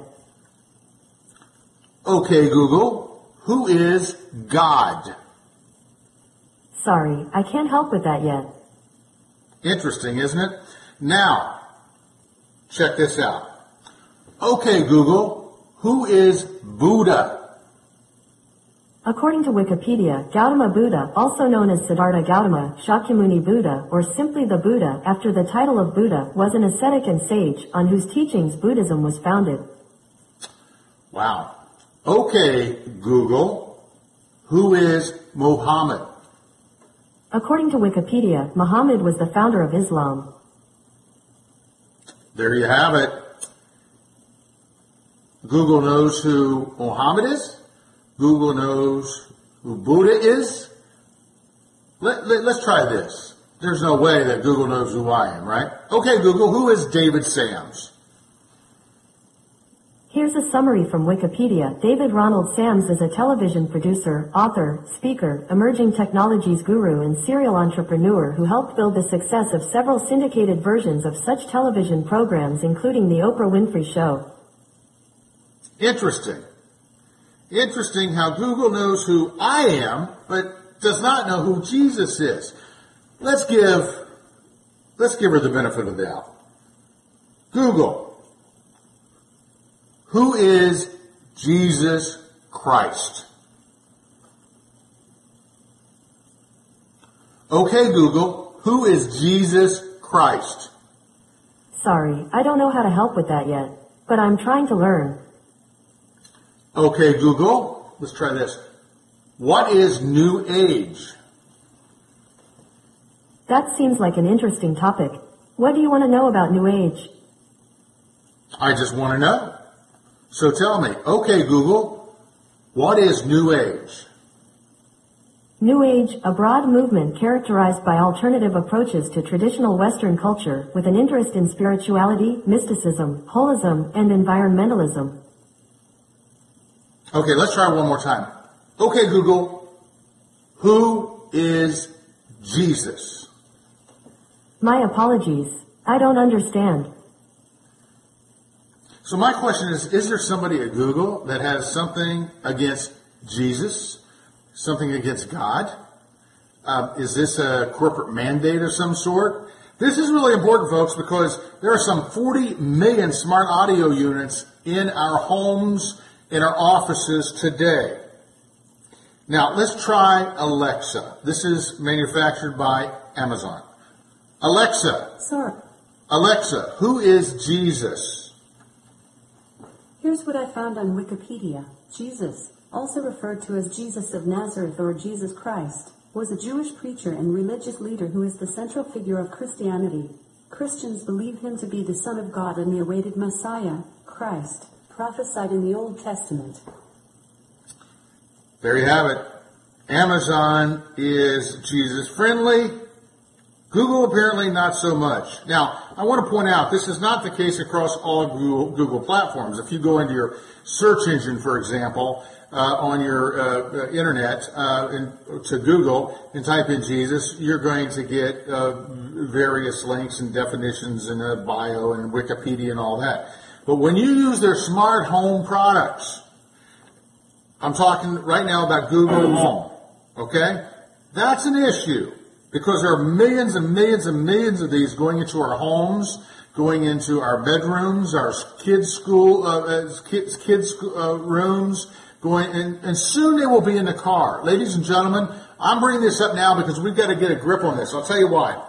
Because in the next year, we're going to start seeing automated driverless cars hit the road. GM is planning on that next year. Uber says that it's going to have a total driverless fleet by, I believe, 2024. All the car manufacturers are moving in that direction. Now you're saying, what has that got to do with this? I'll tell you what it's got to do with this. Soon you will see smart audio incorporated into our vehicles. You will get in and you will not have a dial necessarily that you'll be turning. You will say, okay, Google, okay, Alexa, play me whatever. Now she's going to respond to that. Here's Here, a let me turn station off you the might line. like. Billie Holiday from Amazon. Alexa, off. Well, okay. That's nice. Alexa, off. So we got to get a grip on this now. For whatever reason, Google does not include Jesus, does not include God on its smart audio. I would recommend that here's what we do. I would recommend that you reach out to the big box stores. to Walmart. I would recommend that you reach out to Bed Bath & Beyond. They love smart audio products. And tell these retailers to please contact contact Google. Contact Google about getting the smart home products up to speed and include Jesus and God when you reach out to them and when you mention them on these products. I don't think that Google needs any kind of controversy with retailers as it relates to this particular issue. Do you? We have the power, ladies and gentlemen, to make sure that God, to make sure that Jesus is included on all of these smart audio platforms. So please, I'm telling you, just call Walmart, call Bed Bath & Beyond and the other big box retailers and tell them to please contact their rep at Google and ask Google to please see what is going on and ask them why Christ, Jesus Christ, God, Jesus, whatever you want to refer to, our Savior, find out what is going on before it's too late, okay? We'll keep you up to speed on this. Thank you for bearing with me here. I'm dealing with some new audio-video equipment. I've got a new system where I can come to you live with multiple cameras right here from my living room, and I hope to do so more often. Thank you very much, and you have a wonderful, wonderful evening. This is something, man. This is our generation, man. All you people, we're all together, man. It's groovy. And dig yourselves, because it's really groovy. Now it's time for news and social media nuggets. The crazy stuff that makes your host lose his mind. It's a whole new ball game on campus these days, and they call it PC. PC? Politically correct. And it's not just politics, it's everything. It's what you eat, it's what you wear, and it's what you say. If you don't watch yourself, you can get in a buttload of trouble. For instance, see these girls? Yeah. No, you don't. Those are women. You call them girls and they'll pop your figs. Save the whales. Yeah, he's in the military now.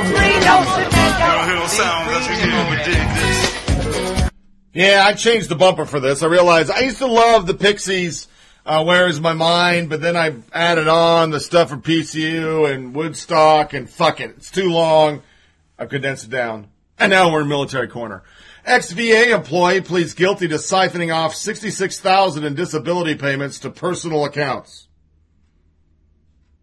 Yeah, that's fucking fantastic. People are waiting every day to get the goddamn shit passed. Took 7.5 months for me to get my disability 12 years after retiring because the system was so fucked up I didn't do it. For the guys that were really fucked up, I'm just 80% fucked up. I guess that's I don't know what that means.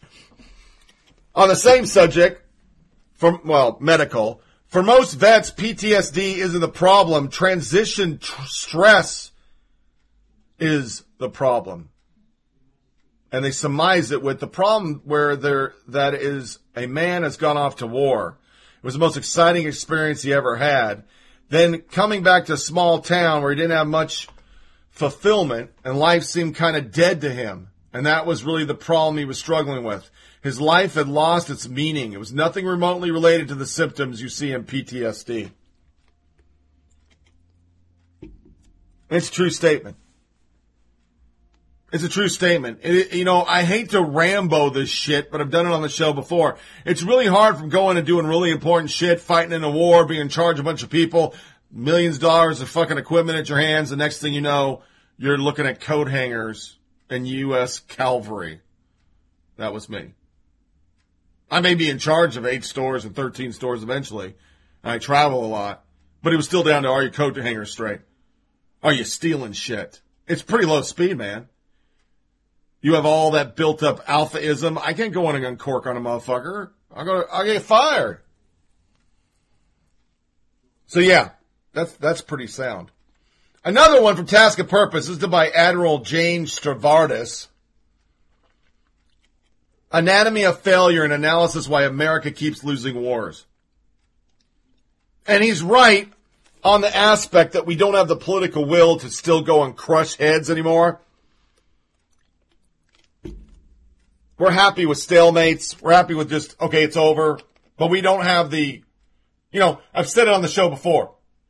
We're fighting an enemy that will chop your fucking wife's head off, shove it up your ass as they chop it off, mutilate your kids, rape your fucking dog. They're old school. They give no fucks. We're worried about offending fucking people and accidentally handing them a pork patty and an MRE. It's a huge difference. We're worried about collateral damage.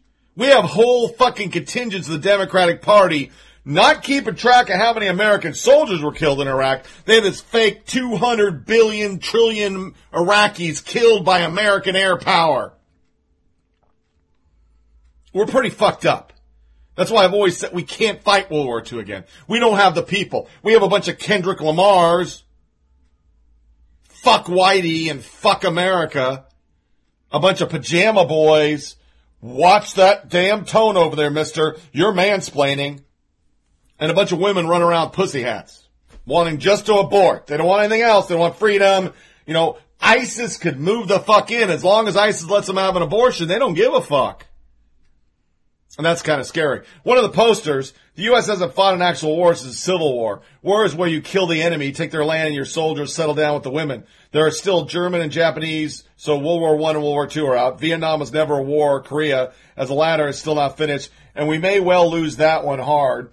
The Spanish-American War, that was just for fun. Gulf War was a mercenary job that paid a certain family a lot of money. So was the second, and the Afghan idiocy was a money pump from a crapulent party. Lucky thing that they couldn't get us into Syria. We have had very hard fighting, but not a real war where the enemy's gone at the end. Most of our wars are shows put on for domestic political reasons. Money flows, the soldier boy goes, and exactly why, nobody knows. Don't like his politics, but it's a crude way of saying, hey, we don't fight wars. We police shit. We have the most lethal military in the world, and we police shit because we don't have politicians that say, crush their skulls. And the fight we're doing right now wouldn't be 17 years down the road if day one we would have been crush their fucking skulls. Remember, I fought one of the biggest campaigns. They wrote a bunch of books about it. The footage is still on TV. I still see my fat ass walking up a hill. The reality is, we passed leaflets out before we fucking went in that bitch. The enemy knew we were coming. That's why they had the high ground. That's why we got motored to fuck. That's why we had to fight up. We're so worried about looking bad on the world stage, we can't win a war. And then there's this. Not a good segue. The Air Force Ultimate Battle Plane has a major gun problem. In the 5 years since the Air Force converted the MC-130J Combat Shadow II and the next generation AC-130J Ghost Rider ground attack aircraft, Air Force Special Operations Command hasn't been able to stop bulking up the airframe weapon system. They added a 105 cannon, or even considering the future installation of a frickin' laser beam to make the Ghost Rider the ultimate battle plane. For close air support, the Ghost Rider muscular arsenal has led AFSOC officials to call it a bomb truck with guns on it. But a new Pentagon report reveals a serious problem with this truck's gun. Burying the January 2018 after action from the DOD's Office of the Director of Operational Tests and blah, fucking blah, blah. The aircraft fire control system performed inconsistently when accounting for changing ballistic conditions, like the shifts in altitude and ambient wind. Those factors frequently require in-flight recalibration to ensure the gun and mount actually remain on target. Even worse, the report states that the recoil from the 30mm GAU-23 Alpha cannon full rate of fire, a blistering 200 rounds a minute, caused the gun to shake so aggressively that the fire control system automatically safeguards kicked in, shut the motherfucker off, and recentered it. But the report warns the overstuffed skunkwork project has the potential to be a real Frankenstein monster. The complexity of a system software, intricately training and technical manuals, and the overstating over-operational environment aboard the AC-130J diminishes usability. A lot of fancy words for a lot of firepower fucking up a computer. Because remember, An M1 Abrams is only the baddest tank in the world because of the fucking computer. Barometric pressure, heat, wind, the whole 9 yards. That's why it fires and hits everything. One of those things off, did one live fire in the Mojave Desert, my very first one. Tire Battalion went online. They didn't hit dick. We recocked, re-zeroed, and started over because the master gunner loaded the wrong shizzle into the system. Kind of scary. Simultaneously, before we go into our crazy, The Intercept did this. The time has come for Hollywood to turn away from war movies. While satisfying to both studio bottom line and a flag-waving concept of patriotism, perpetuate a model of masculinity that does violence to us all. This is what they said about 12 Strong. During the movie's pivotal scene, the leader of the Green Berets, played by Chris Hemsworth, the grievously handsome star of Thor, decimates the hides. The Taliban fires his rifle ablaze as he gallops ahead on his fearless horse. Yes, he's riding a horse. In the same way that Hemsworth's assault weapon goes rat-tat-tat and the bad guys fall like bulleted dominoes, the scene itself checks off one born inbred Hollywood cliche, after another of a rugged gunslinger, the warrior in camo, good versus evil, the modern vanquishing the profane, a man at his fullest. Don't get me wrong. Soldiers often do brave things and should be denied credit for it. I've reported on the wars in Afghanistan, Iraq, Somalia, and Bosnia. So I've seen heroism soldiers of many nationalities, as well as cowardice and abuse. That's not the issue. What matters is that well into the second decade of our forever war, the combat movies that populate our multiplexes and our minds are devoted to a martial narrative of men as terminators that should have been strangled at its birth a long time ago. Thank you. Toxic masculinity is unhealthy for men as well as women and children. That's a woman.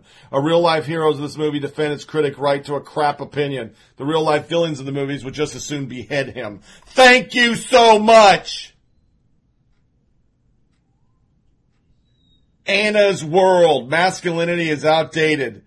They're all kind of men. Masculinity is essential to the human race. Another, stupid men and their stupid bravery and sacrifice who won 2 world wars, liberated Europe and Pacific, defeated Nazism, liberated South Korea, stood against communists, took down the USSR, and continued to protect the innocent and battle terrorism around the world. Yeah, fuck them.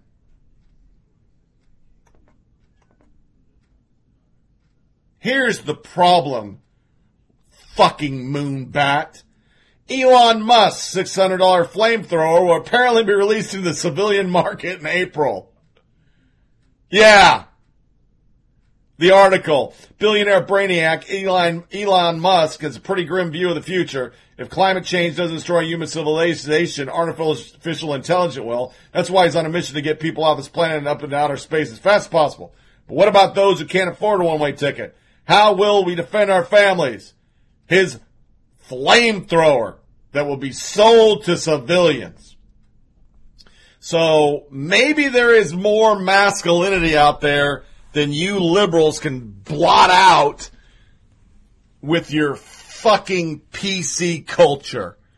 Because I guarantee some motherfuckers, not only rednecks, will be flame-throwing some shit. So, gonna go into the crazy really quick. We're gonna do it with a soundbite.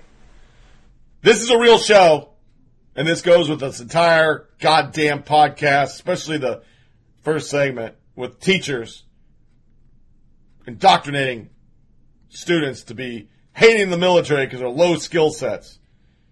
Here's a gender-bending show designed for kids. Hey there, friends. Welcome to Queer Kid Stuff. I'm Lindsay. And I'm Teddy. And today we're talking more about gender. More about gender? Yep. Today we're talking about gender roles and stereotypes. Queer Kid Stuff. You are enough here at Queer Kid Stuff. Alrighty, Teddy. Today we're talking about gender roles and stereotypes. Those don't sound like a lot of fun, Lindsay. Well, yeah, you're right. But we can make it fun. Gender roles and stereotypes are all about rules, but sometimes, not always, but sometimes, rules can be broken. Ooh, are we gonna break the rules? Well, yeah, kinda. Do you remember when we talked about gender expression last week? Yeah. Gender expression is how you express or present your gender. Clothes and hairs and things like that. Feminine, masculine, and Androgynous. You got it. Do you remember how I said that anyone can express themselves any way they want, no matter their pronouns or gender identity? Yeah, I remember that, Lindsay. Okay, well, not everyone agrees with that. What? Why? Some people think that only girls should be feminine and only boys should be masculine. What about androgynous? Sometimes people get confused when someone's androgynous. Sometimes people get confused about me because I can look and express myself androgynously. They get confused? They get confused about my gender, about what gender I am and pronouns I use. But you can't tell someone's gender just by looking at them. They should just ask your pronouns. I totally agree, but not everyone knows they should do that. Then they should just watch our show so they know better next time. They really should, Teddy. So, gender roles and stereotypes have to do with these rules, that girls should be feminine and boys should be masculine, and everyone should be either a boy or a girl, nothing in between. And it's not just about your gender expression. It's about other things too. Have you ever visited the toy aisle in a store before? Of course I have. Okay, well, some stores have a boy's side and a girl's side of the aisle. Have you ever seen that before? I guess so. Well, that's a part of gender roles. That certain toys are for girls and certain toys are for boys. But that doesn't make any sense. Can't I just play with whatever toys I like? Exactly, Teddy. It's just like gender expression. You should be able to express yourself any way you like, and you can play with whatever toys you like, no matter your gender. I don't like gender roles, Lindsay. They sound kind of mean. I don't like other people telling me what I can do. I know, Teddy. Gender roles aren't fun, but they're really important to understand because they're kind of a big problem right now, especially when it comes to bathrooms. That's where people get confused about gender the most. What? But everyone uses the bathroom. Exactly, Teddy. Bathrooms shouldn't be scary, but for some people, they can be because of these rules. Because they think that people who are masculine only use he pronouns. People get confused when someone who is masculine is in the girls' bathroom. Same thing for the boys' bathroom. Everyone should just be able to pee. That's right, Teddy. And some places really help us out by having gender-neutral bathrooms. That makes everything a lot easier and more comfortable for everyone. Peeing shouldn't be so complicated. Yeah, gender is complicated, but peeing shouldn't be. Exactly. Do you understand gender roles now, Teddy? And why it's important to know about them? Yeah, I think so. I want to get rid of them. No more gender roles. No more gender roles. I definitely agree with you, Teddy. We actually have a song all about gender. Want to hear it? Yes, please.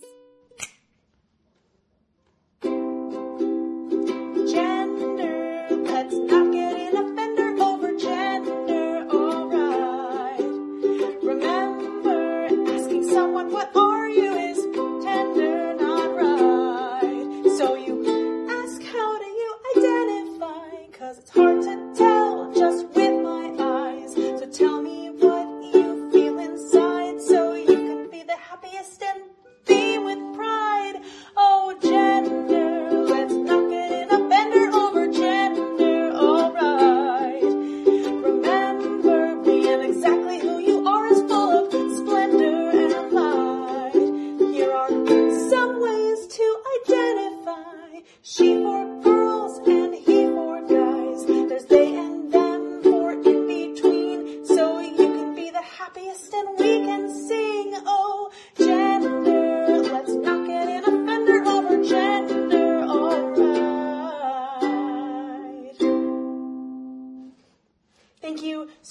for watching Queer Kid Stuff. We've got a whole lot of new episodes coming up for you every other Wednesday.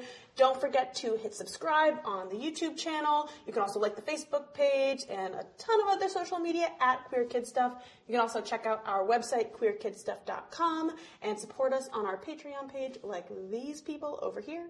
And that's it from us. We'll see you next time at Queer Kid Stuff. Yeah, that was a dude. Yeah, a dude. Queer Kid Stuff. That's exactly what I'm going to show my kids, my grandkids, my great-grandkids. What the fuck is wrong with you people? Oh, I know, No thanks. Sundance premieres graphic porn film, Piercing, and with it they show some serious crap. The main character wants to kill a female prostitute. That prostitute stabs herself during sex with scissors, and they think that's fucking art. It's art, man. It's all art. Fucking loops. College pays $55K to settle lawsuit with arrested student. Kellogg Community College has agreed to revise its free speech policies and pay $55,000 in damages to settle a lawsuit filed by two students who were arrested by campus police for handing out pocket constitutions. Because, God damn it, you can't have the Constitution out there. People might actually read that shit and not just do what HuffPo told them to do. Another college, Emory University Campus Life executive leadership team recently informed staff members that they will now be required to undergo training in cultural humility and social justice. The new program will now be part of the formal evaluation process for Campus Life staff,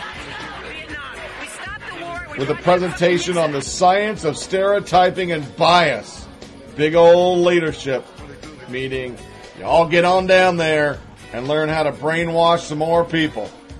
Judge orders university reinstate Christian student group. Covered this, University of Iowa. They now have to let them be there.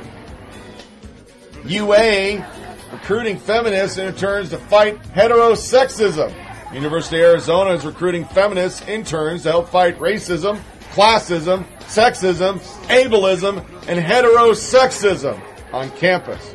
The unpaid internship is free of cost. However, since participants must take at least one credit hour, they're going to get a free credit hour, or about $5,000 for non-residents. We're going to have anti-vet bias. We don't care about that. Penn State professor warns of racial bias in Google's art app. I don't know how that's possible, Penn State. Whatever. Google's popular new feature allows users to match their faces to famous portraits, has raised privacy concerns due to its facial recognition feature. But some Penn State professors are more worried about the app's possible racial bias because they'll pair white people with white people and black people with black people. That's fucking horrible. Can't have that. Students hold bleed-in to demand free menstrual products. How do you think you're going to win the argument? They pin blooded, menstrual bleeded on, or bled on, that's not even a word, bled on pants and jeans on a wall. The University of Florida. Student Government Committee recently rejected a proposal to give free tampons. Next thing you know, this is going to be on MSDNC. Sandra Fluke's going to be revived out of her gay marriage to go, I went to an Ivy League school, and not only could I not get free, birth control, I couldn't get free Tampax. What the fuck? Here's the deal. I'm all good with it. I just need nut spray, okay? Because if we're going to do this for everybody, in the summer, as I get older, like to use a little of that body spray by frickin' Gold Bond on the old nutsack. So as long as you're going to get free tampons, I get new nut sugar. That's what I jokingly say to my wife, and she vomits in her mouth. Little nut sugar on the old ball sack should be free, because, we're going free. Everybody gets free. Writing course calls inclusive language an ethical obligation. Western Michigan University set guidelines to help students avoid gender-biased writing, such as avoiding the terms mothering, fathering. One student recently encountered an inclusive language policy in a professional writing course that calls the practice an ethical obligation. Whole handout, carving, nurturing, mothering. You can't say mothering. You can't say mankind. You can't say manpower, so man. Oh, was it? So I can't even read this. Too tethering. Good God. Policeman, you can't say that. Postman, can't say that. Chairman or chancellor, can't say that. Can't do it. It's fucking horrible. What's wrong with you? Jiminy Christmas. 3 teens face criminal charges after exposing allergic classmate and pineapple juice. Simultaneously, a student's being charged with assault because he removed a wig off a girl that he probably liked. Yeah, those are 2 stories from high schools. So they accidentally sprayed some, it's called the high five game, I guess. And they soaked her hand in pineapple juice. And because of it, everybody's going to sit down and have a whole thing about being kind and don't bully and don't accidentally spill pineapple juice on people you don't know to be allergic to pineapple juice. And once again, it goes back to that whole allergy thing. I'm allergic to a lot of shit, but I don't walk around saying, like, you can't eat peanuts next to me, can't do that. Oh, I'm not peanut, but you can't have this, can't have that, can't have that. And why does every kid now have some kind of allergy? They're allergic to everything. I don't understand it. We were fine. Ate the goddamn peanuts, didn't fucking die. Prisoners in Dallas didn't get caught sneaking out. They got caught going in. An inmate from Dallas was busted this week sneaking out of a federal prison in Beaumont to get snacks, alcohol, and tobacco. They didn't catch him until he started coming back in. Yeah, that's when they caught the guy, which really kind of scares you because they didn't know he had left. What the fuck, Chuck? God damn. This one's kind of scary, too. Man found dead in gym tanning bed. They can't figure out why. Police say the body of Nicholas Ricciolini, 27, of Hamilton, was found in a tanning bed room by an employee of the gym. Investigators said there was no indication of foul play, but did not elaborate. But it looked like he baked himself to death. That's a fucking horrible way to go, man. There's a lot better ways. Maybe a piece of fucking space junk, something, but damn. To roast on a tanning bed. That sucks. This one got my heartstrings. Loyal dog guard, dead body of their friend after it was hit and killed. Onlookers were amazed as they watched the 4 canines take up positions in the middle of the street until the body was removed. Tear-jerking video footage captures a moment 4 loyal stray dogs refused to move from the middle of the road after a canine pal was hit and killed by a car. The animals had been trying to cross the same street together, but while the majority of the group made it across safely, one of the dogs was not so lucky. After being struck by the vehicle, the dog remained in the middle of the road, yelping in pain, prompting its pals to return and nuzzle their friend to get up and move to safety. Eyewitness said the 4 dogs did not seem to understand that their friend had been killed, and they then stood around the body, proactively waiting for him to get back up. Why is that? Why does that make me think as humans we really suck? I just have to say for 2 seconds.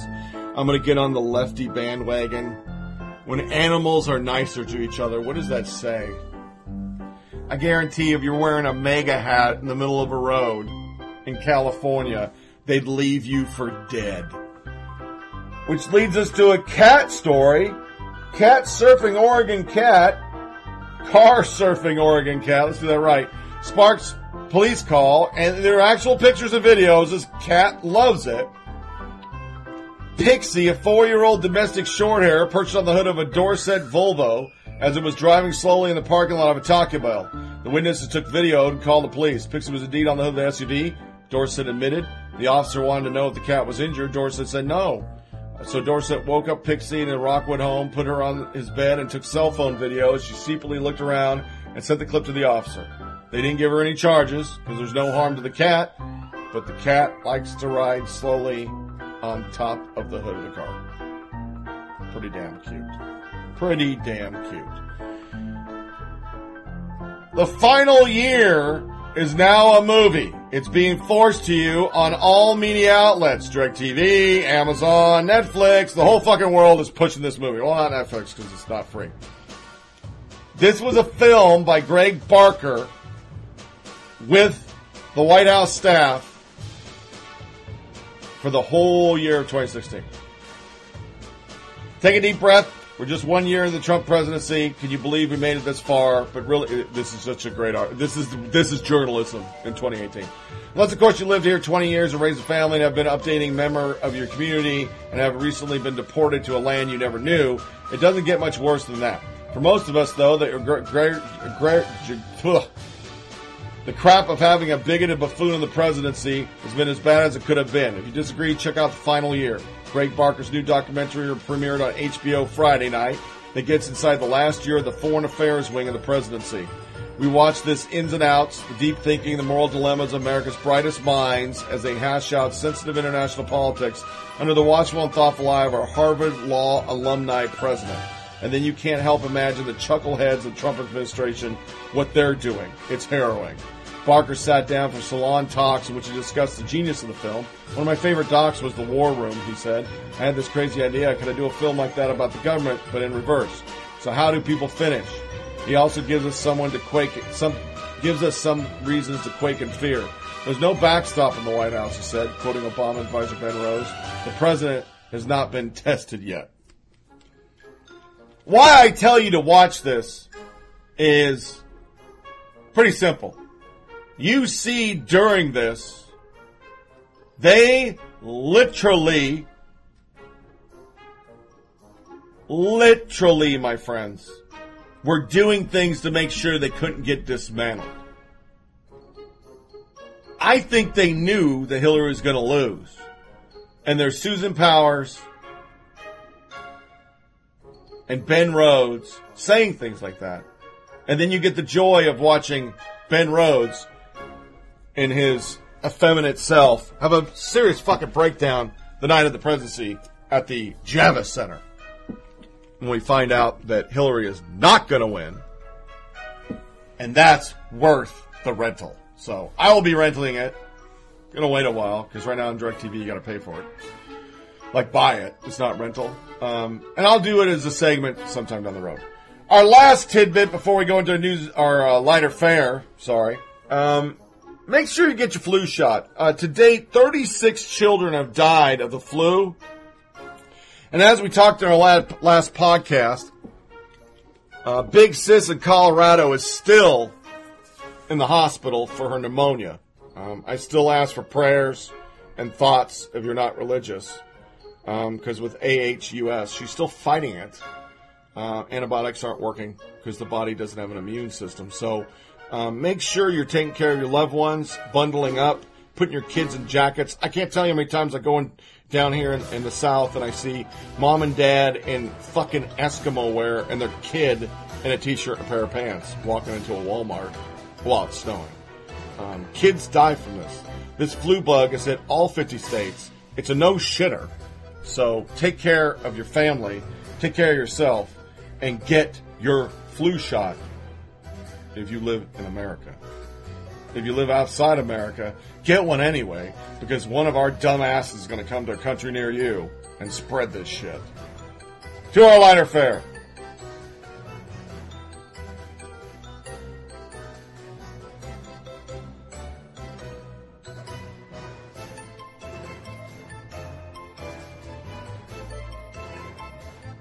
All right, in this excessively long podcast, we're going to have two sound bites. The first one is what I was talking about throughout the podcast. CNN sat down a bunch of Democrats who voted for Trump in the hopes that they would just say, he's the worst, we fucking hate him. And it totally backfired. I mean, epically backfired on him because nobody was upset. Even other people said, well, I get what he's doing now on Twitter, and I like it, which was astounding across the board.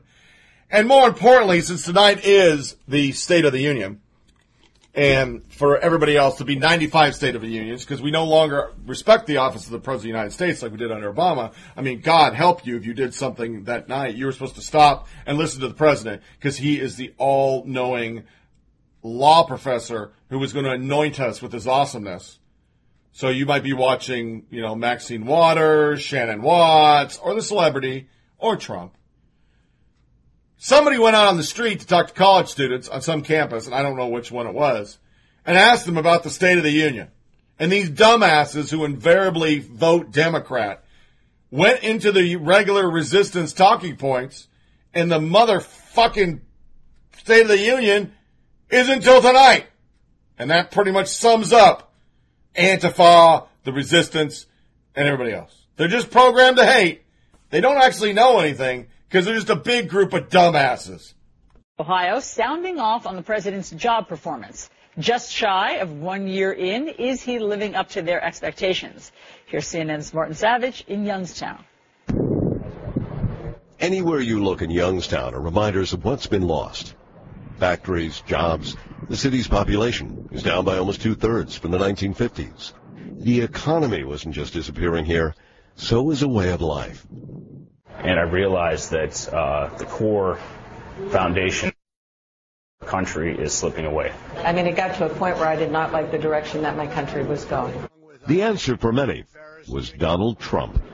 In 2016, according to the Mahoning County Board of Elections, approximately 7,000 registered Democrats switched parties to become Republicans. He said he's going to make America first and he's going to bring jobs back. Donald Trump says you're in lousy trade deals. We fixed that. The jobs can come back. Something that he said that really sticks with me is that he wants to give the power back to the American people, and that's something that I can certainly get behind. I'm with a pastor, a stay-at-home mom, a student, a machine shop worker, and a union member. Democrats or raised in Democrat families who crossed over to vote Trump.